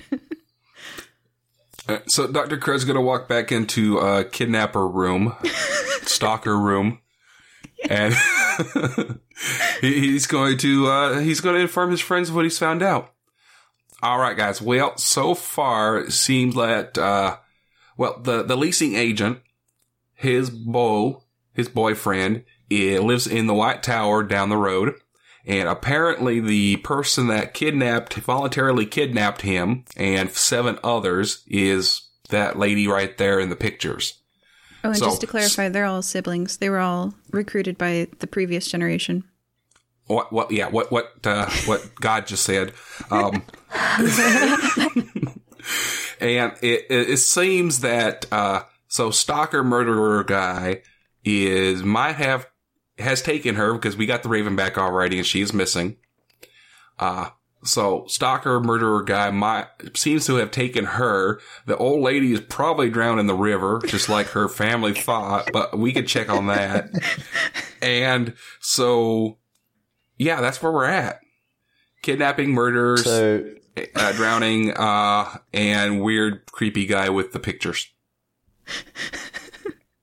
All right. So Kay just turns around behind him and says, okay, fine, I'll ask. What, you said they had to perform something every so often. Did you ask what that was? No. A task every 8 days. Yeah, it was a task. Every 8 days. Are we talking like human sacrifice or clean your room kind of thing? I would say probably not the human sacrifice because he did say that they were nice people. It was voluntary kidnapping. That did come out a little bit later. It's voluntary kidnapping. Yeah, the voluntary kidnapping kind of gets me a little. Well, it seems like hey, they go up to the kids and say, "Hey, you have nowhere else to live. Do you want to go live in our tower? You cannot leave. It will be permanent until we get somebody to take over your spot. And you just got to do a job every 8 days. Maybe animal sacrifice. I don't know. I mean, drowning old ladies. Yeah, that's kind of what I was getting at. Maybe the every 8 days is somebody has to go missing or something. Just throwing that out there. It's a little questionable. Well, we can go over to the tower and ask, see what the jobs are. Sure, I'm down with that. Yeah, let's go. As long as we can leave the tower after stepping foot in it, I'm cool with that. And then we'll go dredge the river a little bit later. Go find the old lady. Yeah, she's old. She lived a good life. she had it coming, it's one of those things. It's about time she's lonely, Oh, by the way, guys, did any of you find any diapers in her apartment? Old people, they wear diapers. I need some for my baby. Yes, there are adult dragon Tenru or baby elephant dragon sized diapers in Tinnatin's apartment. Dr. Crud grabs him, leaves a copper, and he puts a diaper on his baby for the first time. Only imagine what the baby has been doing since the first diaper. That's woof. Probably not much, hopefully. I mean, he's only been alive for 2 hours. That's true. Sure, we'll go with that. So after paying for the adult diapers, we're going to the tower. Okay. I'm going to fast track that because this is the second game. And the first game very thoroughly explored the tower. You meet Diogenes. He is have you ever seen the movie Gladiator? And how Russell Crowe was the gladiator in that? And he works out a lot and he's got big arms. Yeah. You see why Arianes was immediately, his opinion was changed, because Diogenes is, although gruff and a bit angry about being scared for his sister, he has the opinion that Tulia abandoned them. I'm just going to fast track that and say that He explains to you that what they do every 8 days is, or every single day, but a different person does it every day, is they set a dinner table for a family, and it's just a tradition they've done for 3,000 years. So no one's getting sacrificed. And I'll let you continue on with your mystery. He just expresses concern that his sister is missing and has been for 2 days. She was supposed to be back yesterday. She's not back. So they've been very concerned. They're not allowed to leave the tower, so that they're just like, crap. What do we do? So does the name Ankit ring a bell? Great question. And they do not know Ankit because they're only allowed to leave the tower every 8 days. So they haven't met a lot of the townspeople. And I will leave you guys there. The tower leaves you with this information. So we just fast tracked through that. There you go. And you're carrying a lot of peaches, apples, and pears because the people in the tower are so concerned about Tulia and unable to leave to find her that they're like, please find her. And then they give you all this food. So we have a third person missing now. Great. Mocha's just like, why? Something is wrong. Well, yeah, Mocha. And she's like, they all drowned in the river. Oh, Mocha, I already explained to you that we had 3 people missing. Old lady, which is probably in the river. And then we got Ankit, which is the kidnapper, murdery slasher guy. And then the sister, who is the victim. mystery solved. So we find Ankit. We probably find them all. No, the old lady's in the river, so... Well, I guess we do have to find Ankit. Yeah, we find him. We'll probably find everybody. But so far we have virtually no information on Ankit, other than he was a stalker. Right. And no one else in the tower seems to know who he is. So finding him is going to be a little difficult, to say the least. Well, So we should probably see if we can find anyone that knows a little more about Ankit, perhaps Maurice or other coworkers. yeah, let's go to the pound and go see, or the doggy adoption guys. And go, Colonel. yeah. Colonel. Yeah, and yeah. Colonel. And maybe they got more information there. Works for me. Onwards. Okay. Puppify, the White Spire branch. You are standing in a smooth, flat area in front of the Puppify building. If it weren't for the untended construction scaffolding occupying most of the flat area, you'd say this was a parking lot. Loud barking fills the air. Behind the building, there are rows and rows of metal cages on concrete and fenced-in lawns out back. A tall white tower is visible in the distance.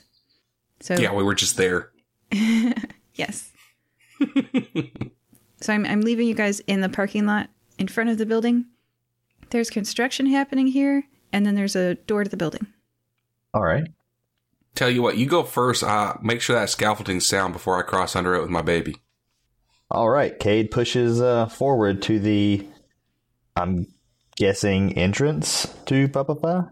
Absolutely. The construction's a bit unnerving. Like, why are they building a building in front of another building? But it is safe, and you do pass unscathed into Puppify. Cade, you are first through the door. I would like you to make an animal handling check to see how good you smell to dogs. Ooh, nice. Give me 1 second. Oh, no. Plus 0. 11. Okay. I think. Yes, 11. 11's not that bad. You smell pretty good to dogs. It's greater than 10. So Nice. a human male in his late teens or early 20s who you recognize as Maurizio is teaching a Great Dane to sit. When the bell over the entrance door rings, the Great Dane, smelling you rolled above a 10, so the Great Dane's all excited. It leaps up, bowling over the gangly youth. In contrast to his undignified sprawl on the floor, a beet red-skinned woman in her mid-40s gracefully emerges from the back area behind the desk and greets you from behind the welcome counter. Welcome to Puppify, she calls. Hi, nice to meet you. We're just trying to, we come to ask about Ankit. We went to visit him and he seems to be, missing. She comes out to talk to you about Ankit, but she has to walk past the sprawled employee on the ground. So she comes to you and quickly retrieves, pulling on the dog's collar to stop it from jumping on you, and helps Maurizio up off of the floor. He stands up and blushes almost as red as her, and she says, "Yes, Ankit. You know him?" The accents. It's supposed to be a Dracula accent. You're welcome. No, we just heard that he hadn't been to work in a few days, and we were already in the area looking for someone else who had been kind of missing.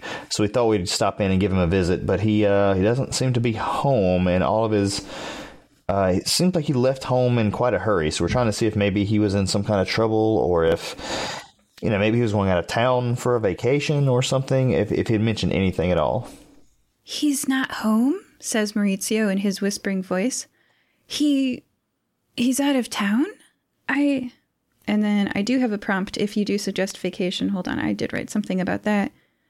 "The only other place he ever mentioned going to was his vacation cabin in the woods. He was real proud of building that. He took me there once. Nice place." Because no one ever dies in a cabin in the woods. Could you maybe give us directions to that cabin? We'd like to go check on him, just to make sure everything's okay. Amy, his boss, turns to him and says, "You can have the day off." I totally give up. Dracula accent. "You can have the day off. I've got things covered here." And Maurizio says to her, "Are you sure? The court case is tomorrow." And Amy says, "My employees are more important to me. I am not like corporate. I'm not a bad person. Go. Save Ankit."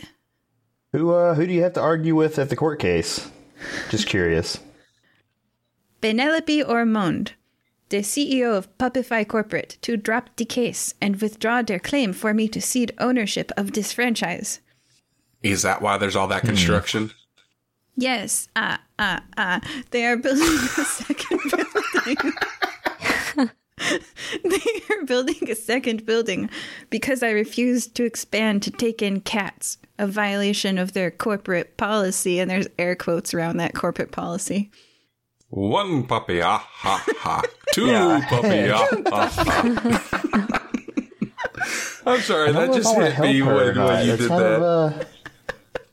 Yeah, I don't know if we want to help her, really, because, I don't like cats just as much as the next person, but at the same time, kind of, Look, I'm going to introduce you to Beans when we get back, and you're going to change your mind. We'll just go check out this cabin and see how that all plays out. Yeah, you go. We'll go over that way. You just keep talking to that voice in your head, and we're going to get your mind changed. Okay. Voices, okay? Jeez. Get it right. All right, voices. Mooka, do you like Great Danes? Yes. Aw. I'm glad someone's paying attention to the puppy. That's nice. But I like cats more. Oh! I like large dogs or cats. I don't like them small dogs. The ones that bark like they own the place until you look at it with like a stern face and it starts whimpering. I love it when they do that.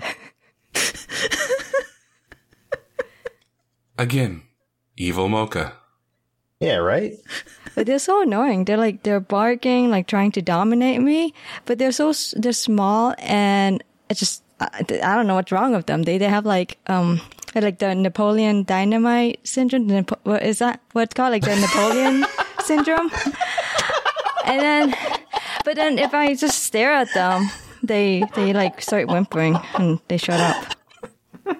Yeah, because you're evil. Nah, just those dogs. But the big dogs, you know what I do? I usually, if it's a big dog and I know they're mostly friendly, like even though they're like kind of barking because sometimes they bark. If I crouch down, they start like playing, like they start making I want to play with you, and then they come to me and they start licking me and like fluffing around. Aw, and that is exactly what's happening with you in the Great Dane. Yeah, large dogs don't tend to bark unless it's actual danger. That's true. So yeah, I do that with the Great Dane. Aw, adorable. So, yeah, now that we've got Napoleon Dynamite out of the way, let's, should we head to the cabin and look for our stalker friend? I'm afraid. Yes. Oh, yes. I am afraid that we might find yet another missing person on our trip over to the cabin. Who else would be missing? Well, no, we're going to keep this guy safe, and the missing people are in the cabin more than likely. Mm.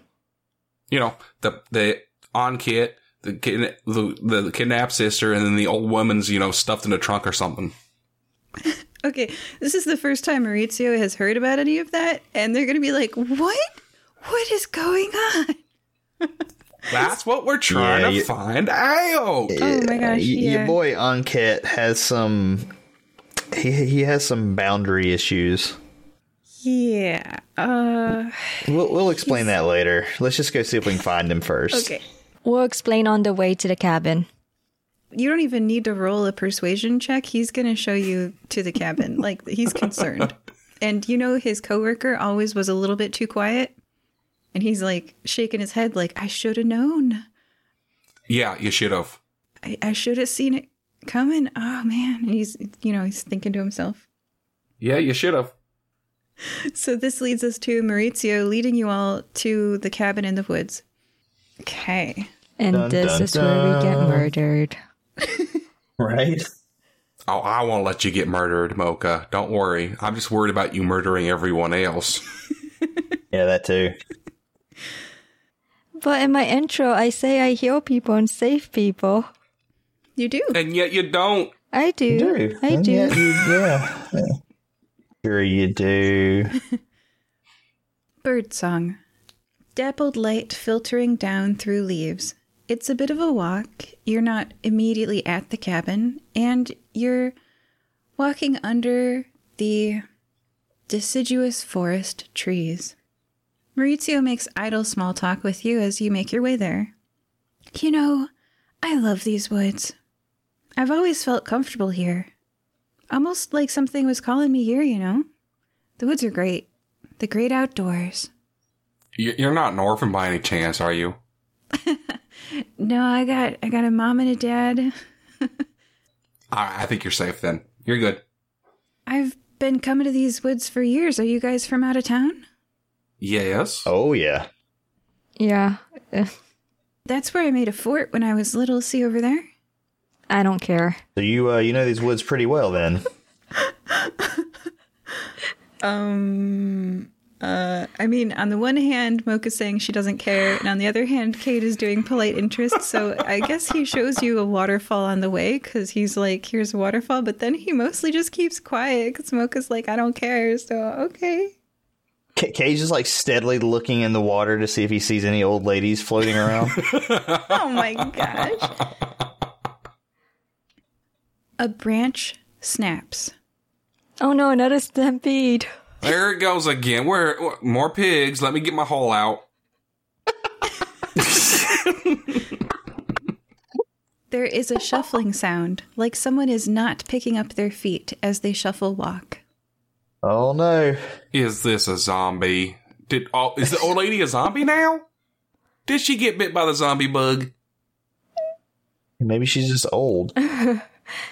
Well, that's true. They do drag their feet, don't they? Yeah, exactly. She's got her bedroom slippers on, just kind of sleepwalking or something. See if there's... Let's listen a little more. See if there's a walker imprint, too. Little clank behind the steps. Yep. Clink, clink, shuffle, shuffle. Clink, clink, shuffle, shuffle. I would like to do a check, if I can, to see if I can identify maybe the size of whatever we're hearing. Absolutely. Is it a 13? 13 plus something. I'm going to say 15. I'm pretty sure that's a 2. That's a pretty high roll. With that roll, you can perceive with your eyes because they're not trying to hide. They're just walking along. An extremely elderly dragon with angel wings is before you. Her muscles hang oddly on her skeleton, her ribcage a barrel on stick arms and legs.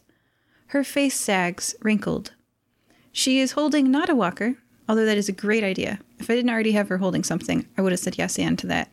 But I don't know how she'd carry both. So let's say she's going with a cane. Cane in one hand.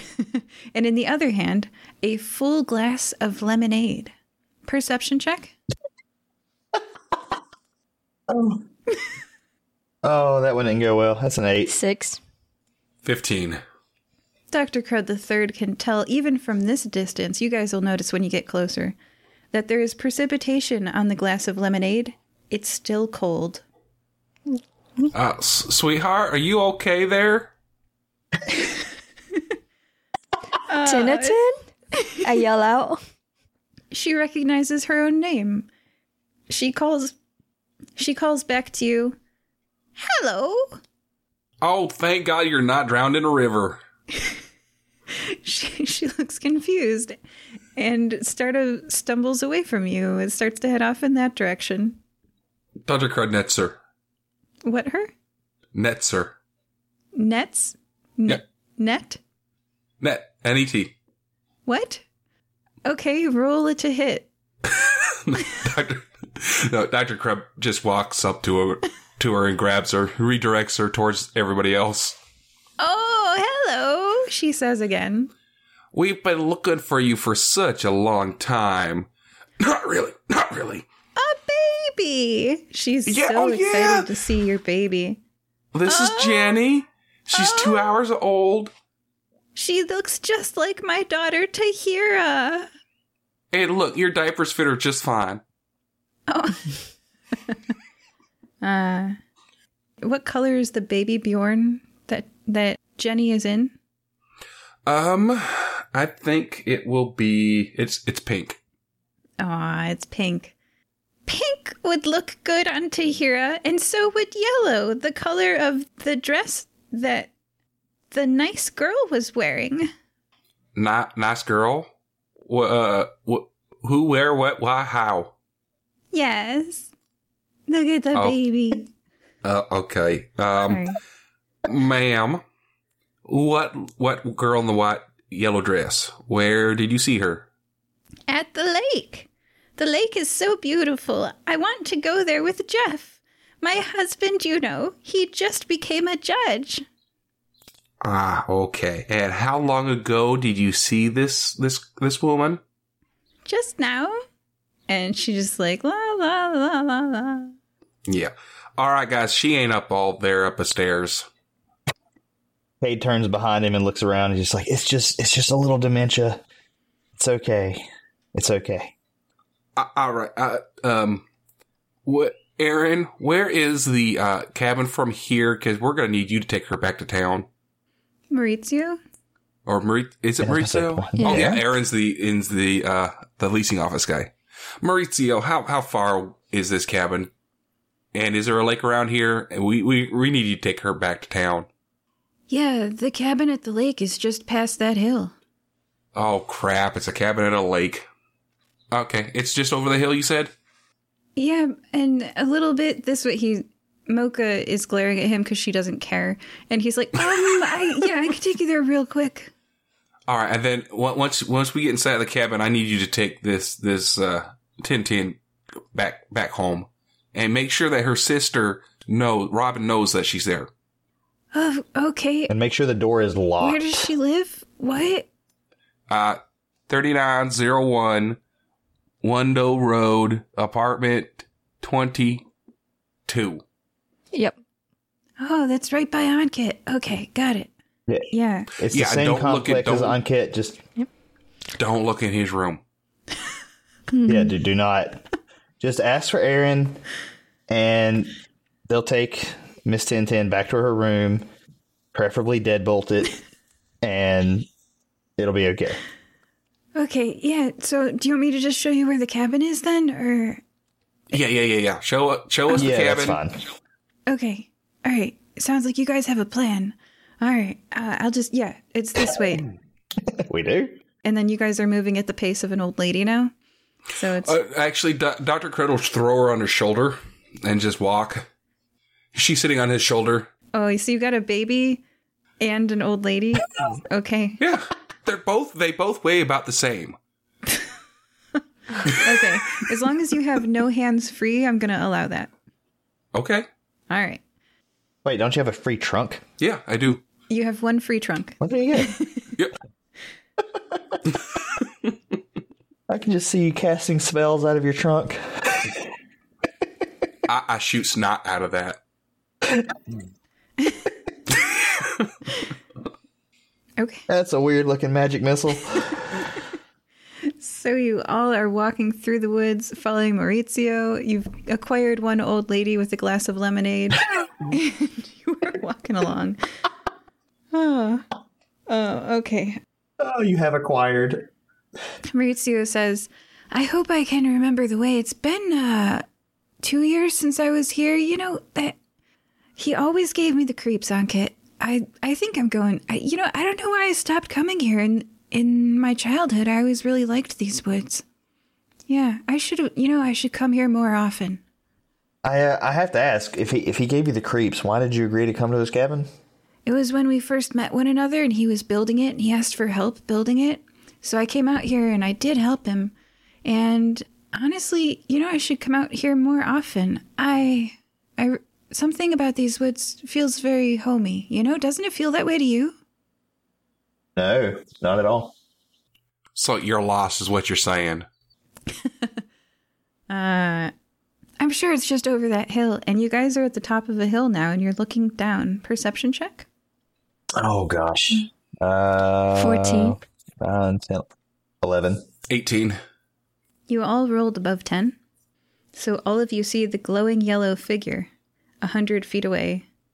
It's gliding up to you all, 90 feet away, 80 feet away. All right, take the old lady, Mauricio.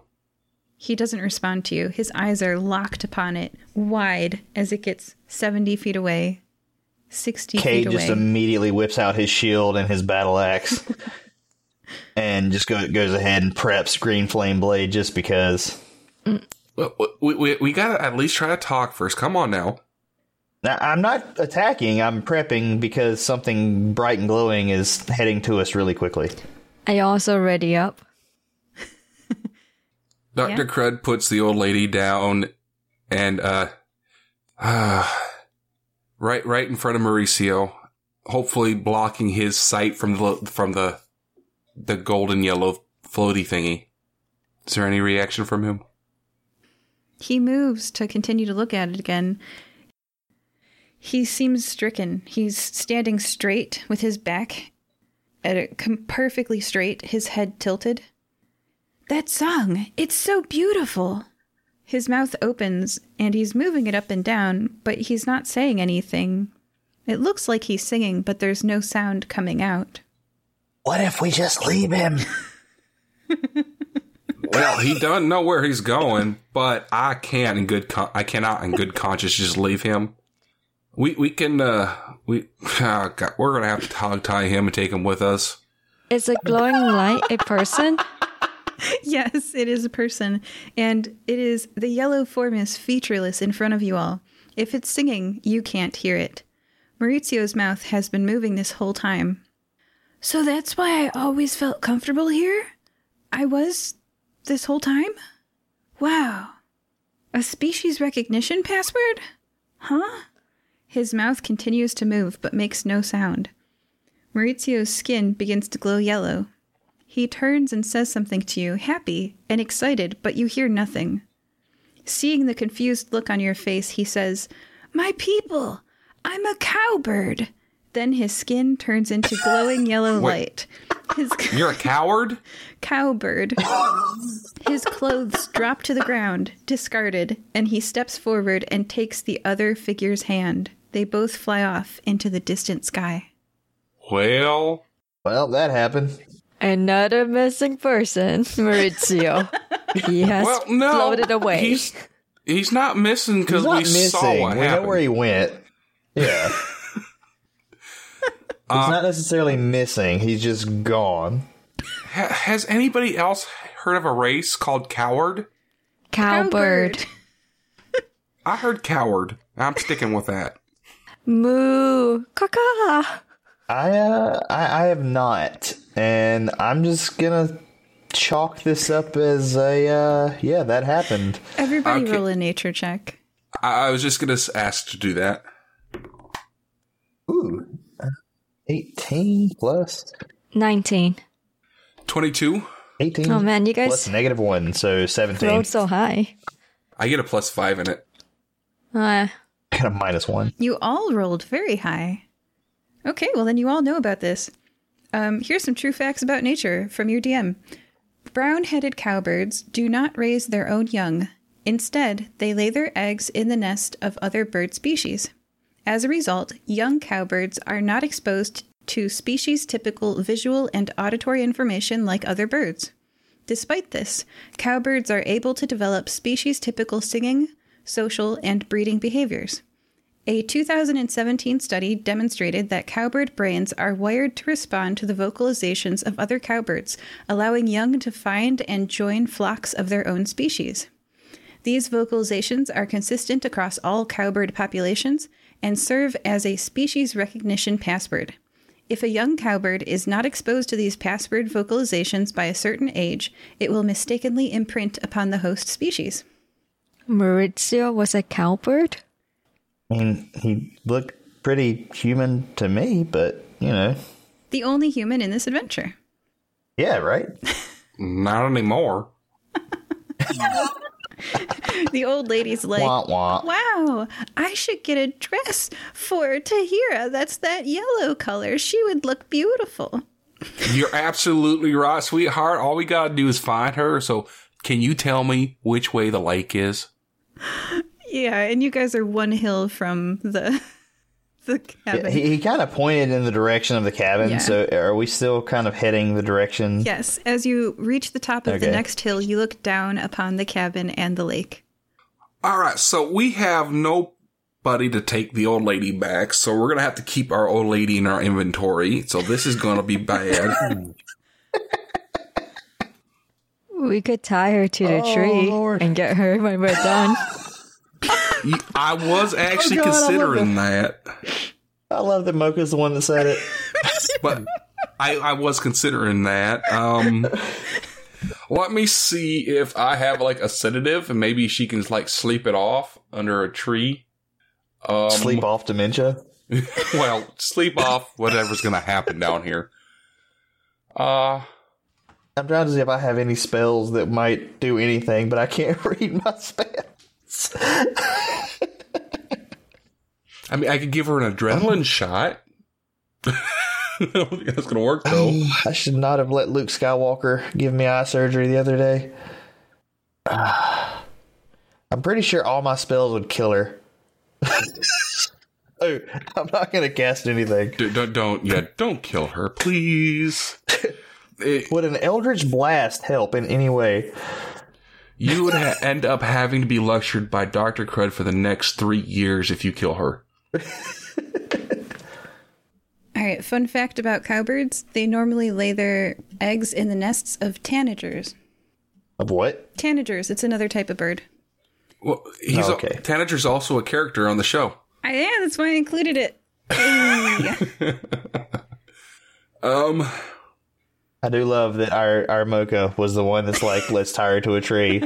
I had actually was thinking about doing that too. So, Hey, wait, I've got a magic skull that will not help in any way. Oh yeah, I forgot to give you some bad luck because of that. No, you didn't. I found a crazy old lady. What do you mean? It's bad luck. I totally found the speech that I was supposed to read by Ariane. Do you guys want to hear it? sure, you can cut it in wherever. All right. There is a certain family legend about that. My great-grandmother, she told stories. She told us a tale of a magic tower in the forest. A tall white tower with everything you could ever need inside. Everything except freedom. As much food and drink and revelry and safety for your family as you could ever want, but at a price. If the daily offering is not made in the tower, then the world will end. She say, we must always appreciate the people trapped there and thank them for their service, but to never go there ourselves. Well, that just sucks. Do they have internet there? And what exactly is the daily offering? I mean, we know it has to be a table. It's a table setting. Table set. Yeah. Okay, but I mean, is there any specificities? No. You just have to set the table every day. Oh, that's not so bad. Well, Nah. once every 8 days, we take turns. Yeah. And if you don't, the world ends. Apparently. I mean, that's not that hard to keep the world from ending, I suppose. Yeah. But they're also entrusting kids to do this. So the fact that the world hasn't ended is a miracle. Yeah, you're no kidding. They train the children to take over. You say that. Who trains the children? Previous residents? Yeah, the previous residents. Okay, I mean, small price to pay for no Ragnarok? Yeah. All right, I found the page. mean- Sorry, I have 18 pages for some reason of planning for this, so bad idea. So I found Great idea. the stuff. We are now ready to proceed. Sorry, everybody. Well, Dr. Crud is going to go ahead and take care of the old lady real quick before we proceed. What he's going to do... By throwing her in a hole? No. He is going to take his rope out of his bag, tie a harness, and baby Bjorn her on his back, and his baby is baby Bjorn on his front. Okay. So... Man of many talents. Which direction do you dodge in? No, that's a bad question. Do you expose your front or your back? Dr. Crud's just going to hang out in the back and not be the target. Okay.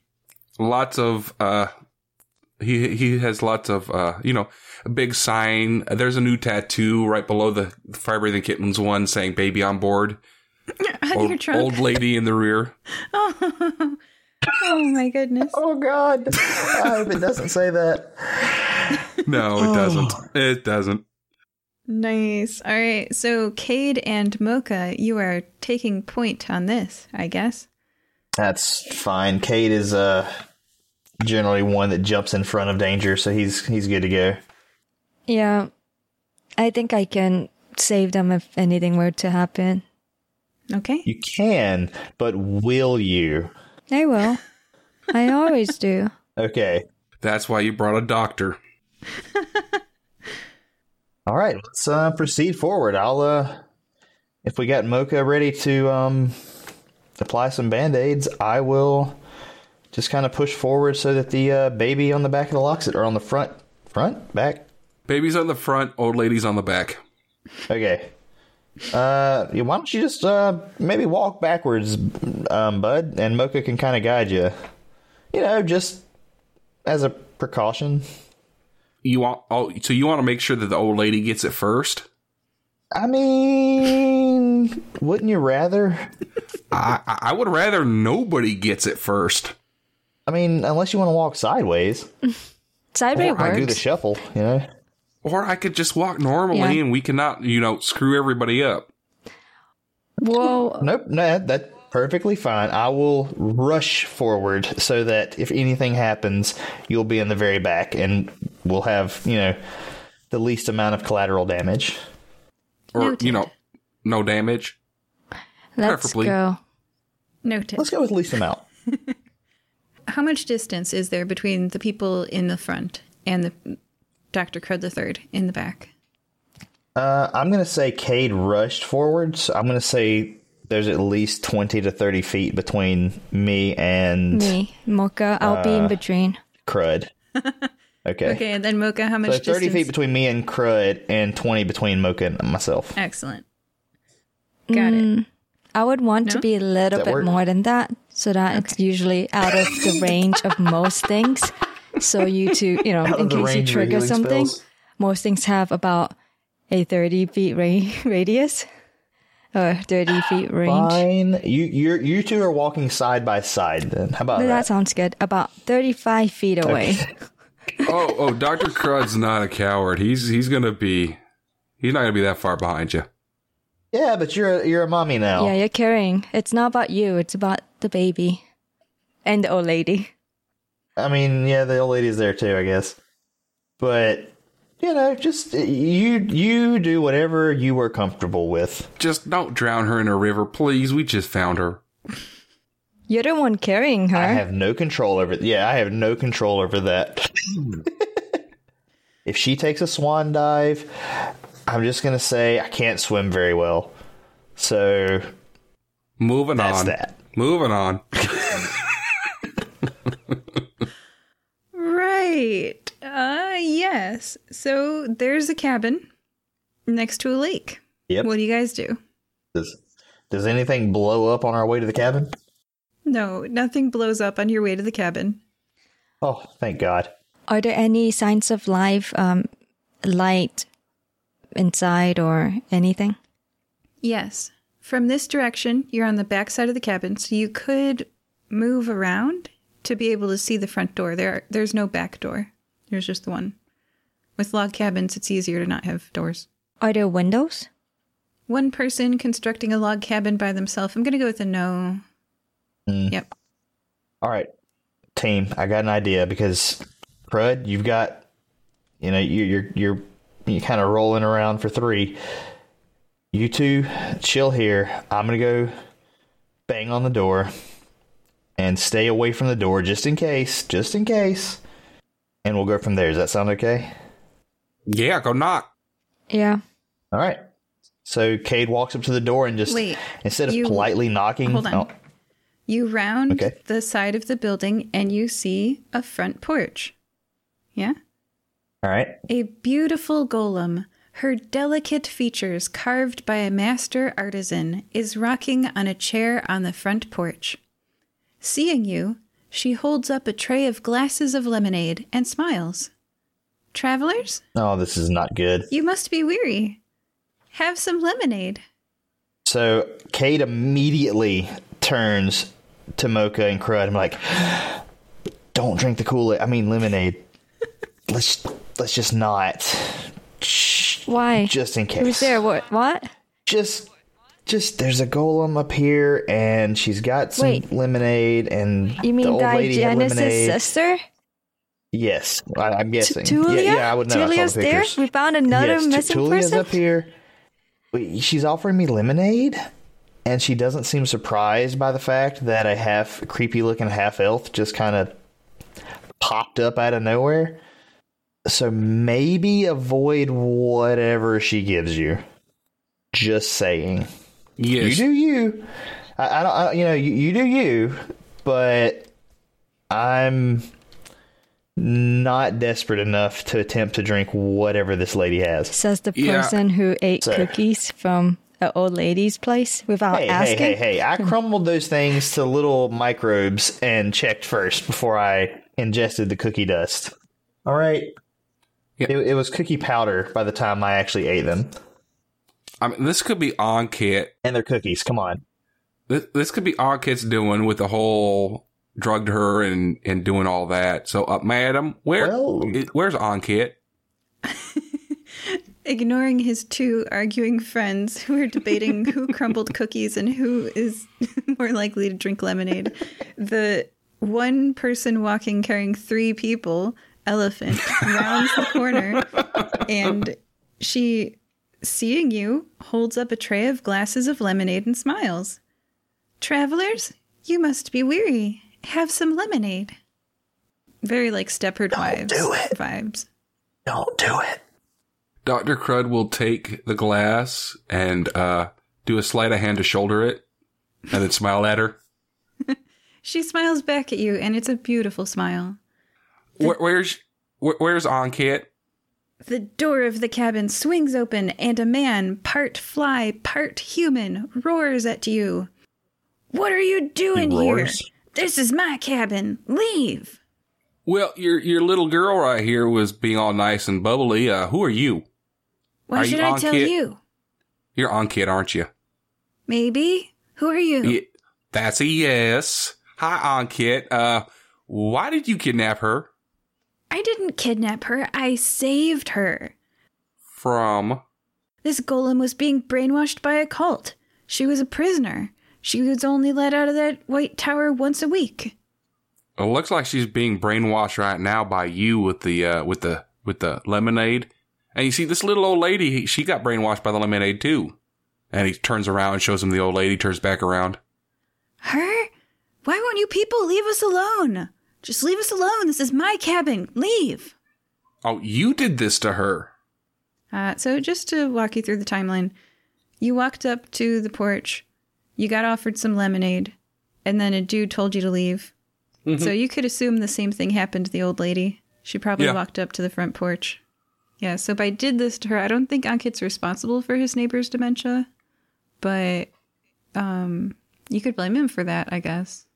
Oh, she was walking around with lemonade there, and that's, Oh, yeah, Dr. Crud's throwing all the blame to him for everything. Yeah, why is the lemonade still cold after the lady's been missing all day? More than a day, because she wasn't there in the morning. Right. So she has been wandering around these woods for a few hours, but she found the cabin pretty recently, which is why you found her. And she made her lemonade there? She was holding a pitcher, so did she make the lemonade inside the cabin that has no electricity and therefore no ice? Okay, so... Oh, magic. Magic, got it. The golem is holding a tray of glasses of lemonade. The old lady was holding a glass of lemonade. And if you would like to roll an Arcana check, I will tell you more information. No, it's okay. I will. But at the same time, it's because Cade is not patient. And he is rolling very poorly, I believe. No, hang on. Let me use my good eye. Oh, that's a -1. Darn it. Okay, well, he rolled a 13.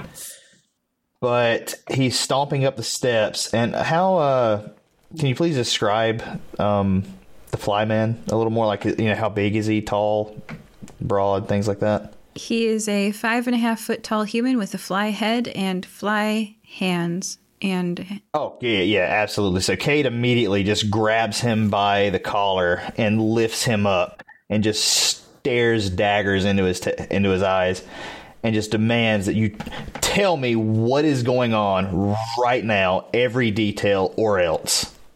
Make an intimidation check. Ooh, I've been waiting on that. And I'd like to hear Mocha's Arcana check because I don't want to leave her behind. Oh, I don't need to do Arcana. I would help with your intimidation, but I have a baby and an old person, so I don't think I could help.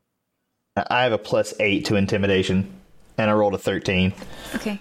Mocha, what's a number for your Arcana check? 9. Okay. With a 9, you would say that it's very easy to make things cold with magic in this world. And it's you remember a lot of the schools of magic. There's abjuration, evocation, enchantment, illusion, etc. Sounds good. I was good enough with just like magic. It is magic. It can be magic. Hey, you've seen wizards, they're doing cold spells all the time. Mm-hmm. Yep. Abjuration protects things. Illusions make stuff look like other stuff. Enchantment, you can make people do stuff. And etc. There's 8 schools. Necromancy, you can make the dead do stuff. Is it safe to assume that one of these 3 people is capable of doing magic? Absolutely. In fact, you would say that the fly person in front of you probably would have had an easier time building this cabin in the woods if they could do magic. Okay. So now, Cade, with your 20 intimidation. 21. The flyman wilts in your hands. He's definitely not, he's not a wolf man. He's not a bear man. He's a flyman. So he cowers and shakes in your hands. I just shake him back and forth, telling me, demanding that he, tell me what is going on. Why does she seem out of it? Why is this old lady carrying around a glass of lemonade? What's in the lemonade? And why do people think you're all missing? Okay. Could you do one question and I'll do one answer? Sure. I want to get to the... So... first things first. First off, why... Well, he's already answered why he, quote-unquote, kidnapped the golem. She had a sacred duty. How did you convince the golem to come out here? I reprogrammed her. Wow, okay. She's just a golem.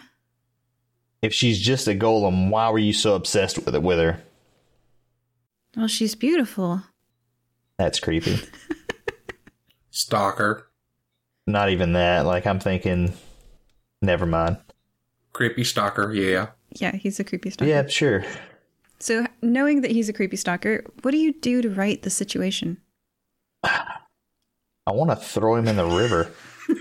I think that's very admirable. What did you do to this old lady? Why is she carrying around a glass of lemonade and just out of her mind? She came up She's to the been missing porch. for a long time.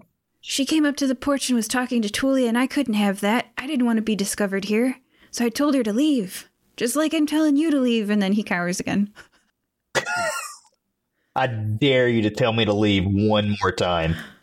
Ooh, we're going to do an opposing charisma check. Ready? Roll your charisma, and he'll roll his. Oh, bring it. What is that? A nat 16 plus 5. So 21. His large fly eyeballs size you up, and his lower lip trembles, and he doesn't say a word. What? That's okay. That's okay. Can you program her back to what she was? Yes. I want you to reprogram her to make her the way she was before you messed with her. She has a sacred duty, and I don't know about you, but I don't want the world to end. I have a section for that. If they make Ankit drop the mind control on Tulia. Got it. The fake smile. I'm going to... Sorry, go ahead. Oh, you can say your thing.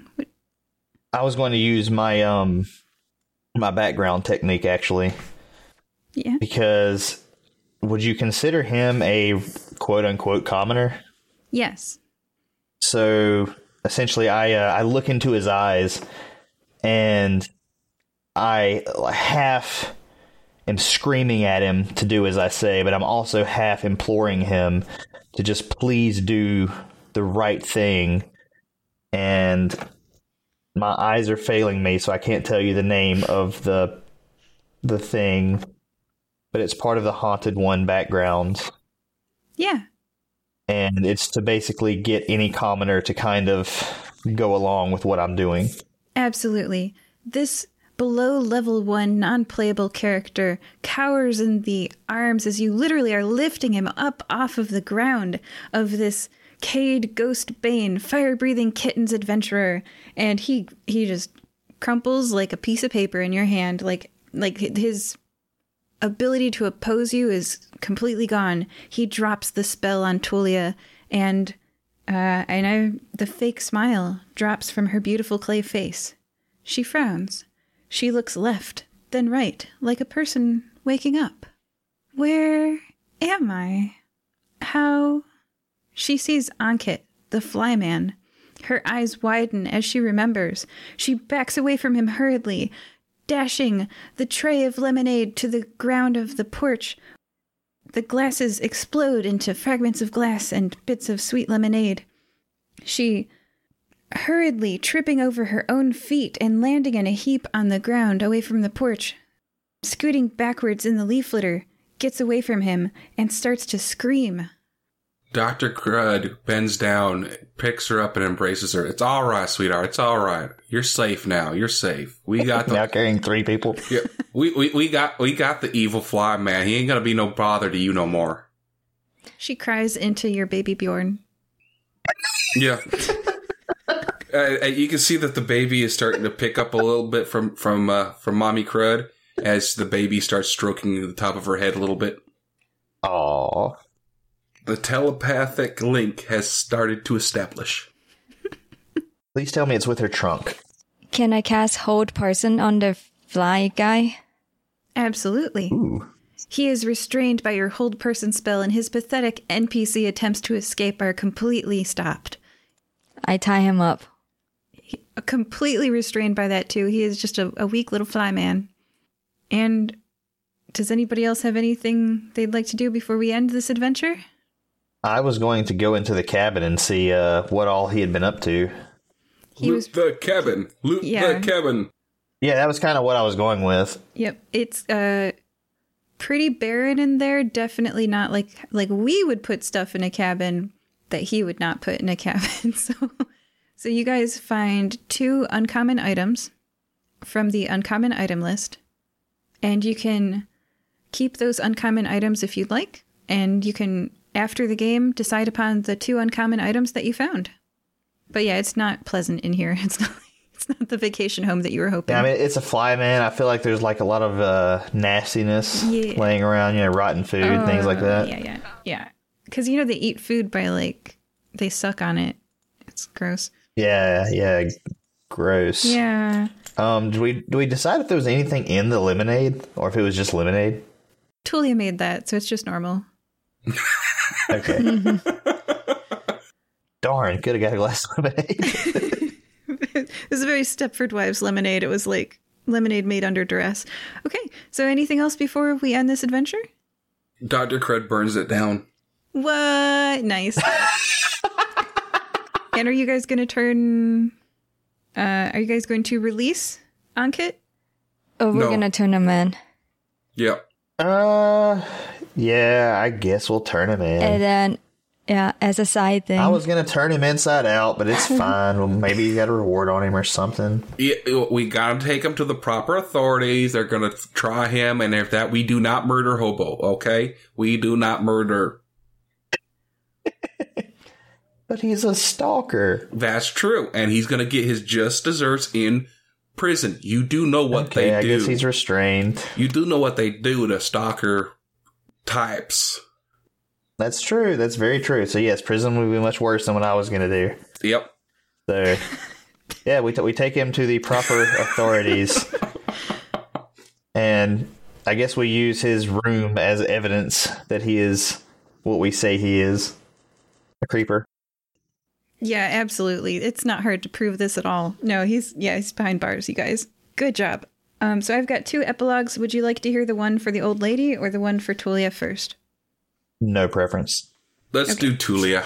All right, we'll do Tulia because you guys, you know her less. Tulia returned to the White Spire and was greeted joyously by her family, even by Diogenes, the brother that she had been arguing with. She immediately commanded that on their days off, the family begin recruitment of 8 willing orphans who had been starving on the streets of Jishop and Nicomoy. That way, they can start passing down their traditions, and it frees up the family members to be able to leave. They can come back, but they would be able to leave. To the fire-breathing kittens who saved her, she sent a pouch of 5,000 gold each. Please add 5,000 gold to your character sheets.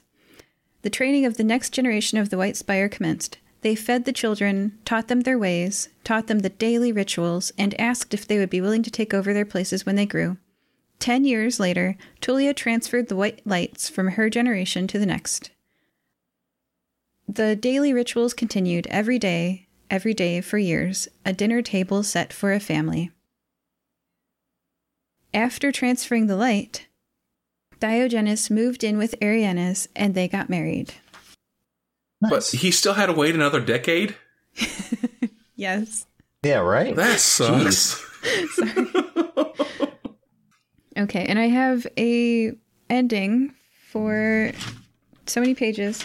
I have an ending for the old Tintin, lady. the little old lady. The little old lady. Who didn't drown in the river. She didn't drown in the river. 10 years later, this is her eulogy. Oh, God. I wasn't going to say that. Oh, you beat me to it. I can't find the page, so I'm just going to wing it. Right? Why make you wait? Okay, so the mother-in-law of Robin, Christina, had never really liked her daughter-in-law. Even though she had raised children with her son, brought her grandchildren, brought her 2 beautiful grandchildren, it was always a cold relationship. But after you guys rescue Tinnitin and bring her back, it becomes obvious to Christina and her husband, Anil's parents, that Robin had been doing an excellent job taking care of Tinnitin, and that without Robin's care, Tinnitin would have been much, much worse off. So they develop a family action plan to take care of Tinnitin long term. And Christina, realizing how much of a help Robin has been to the family, forgives her for their age-long dispute and starts being actually nice to her daughter-in-law. And for Mocha, years later, there's a eulogy for Tinnitin. How's that? Sounds good. You're welcome. So I will say that the family grows closer because they realize that, especially Tinnitin's daughters, Tahira and Tanya. Tanya. Thank you. I have so many pages.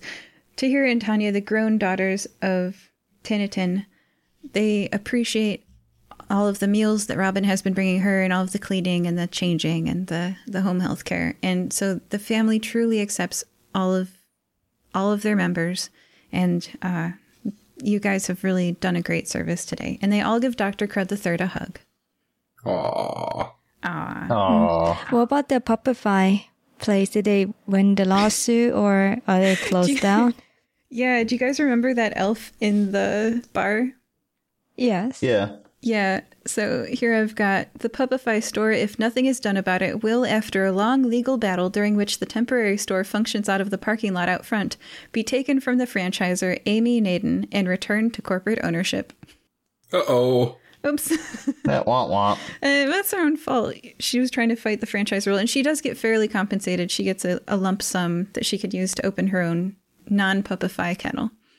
To be fair, Beans isn't here, so we had no lawyers. Right. If you'd had a lawyer, you could have done something about it. But that land doesn't belong to Amy Naden. It belongs to the corporate side. So, yeah. All right. So, and then Maurizio spends a few weeks flying and then transforms back into his human form. And, you know, with the world and the planes and the exploration available to him now, he is able to live both as a human and a cowbird.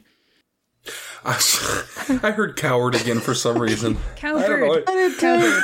So leaving the family making the round-the-clock care action plan for Tinatin and bonding with one another, and leaving Tulia back in the White Tower doing what she's supposed to be doing, and leaving the Puppify kennel doing what it's doing. Do you guys have anything else you'd like to do in this adventure today? I know, but I just love that we never questioned the White Tower thing. Like, yeah, okay, world ends if they don't set the table. So, yeah, okay, all right, just go for it. Whatever. Well, that's what usually happens in a White Tower anyway, so. Yeah, exactly. Just, I don't question it, just let it happen, you know.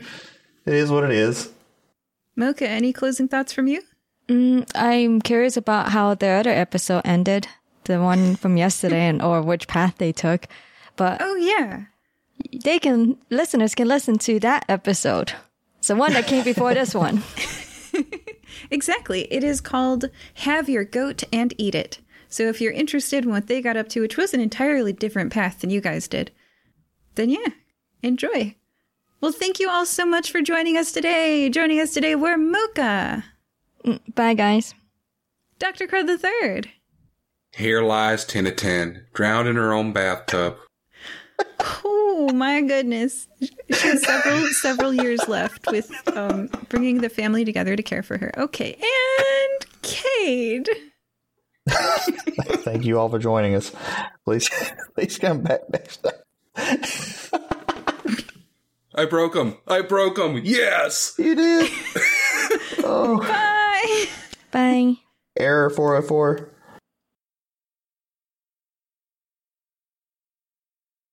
Hi, I'm David Sweeney Bear, narrator and producer of Tales from the Vault, a hand-picked selection of creepy classics, weird tales, and short stories from the greatest authors of all time. Each story is an immersive audio experience brought to life for your listening pleasure. You can find the Tales from the Vault podcast at youtube.com/dsbaudio. Also on Apple, Stitcher, Spotify, and Google Podcasts. Or you can visit my website at dsbaudio.com.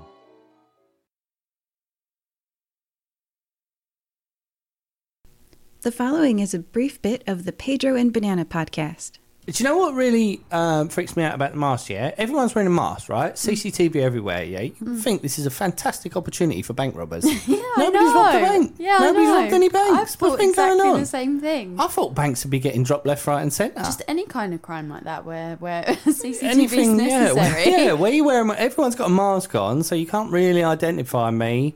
No, it wasn't me. It was him with the mask. Yeah, that's not me. That bloke's got a mask on. I don't wear a mask. Yeah. Put a hood on, put your mask on, done.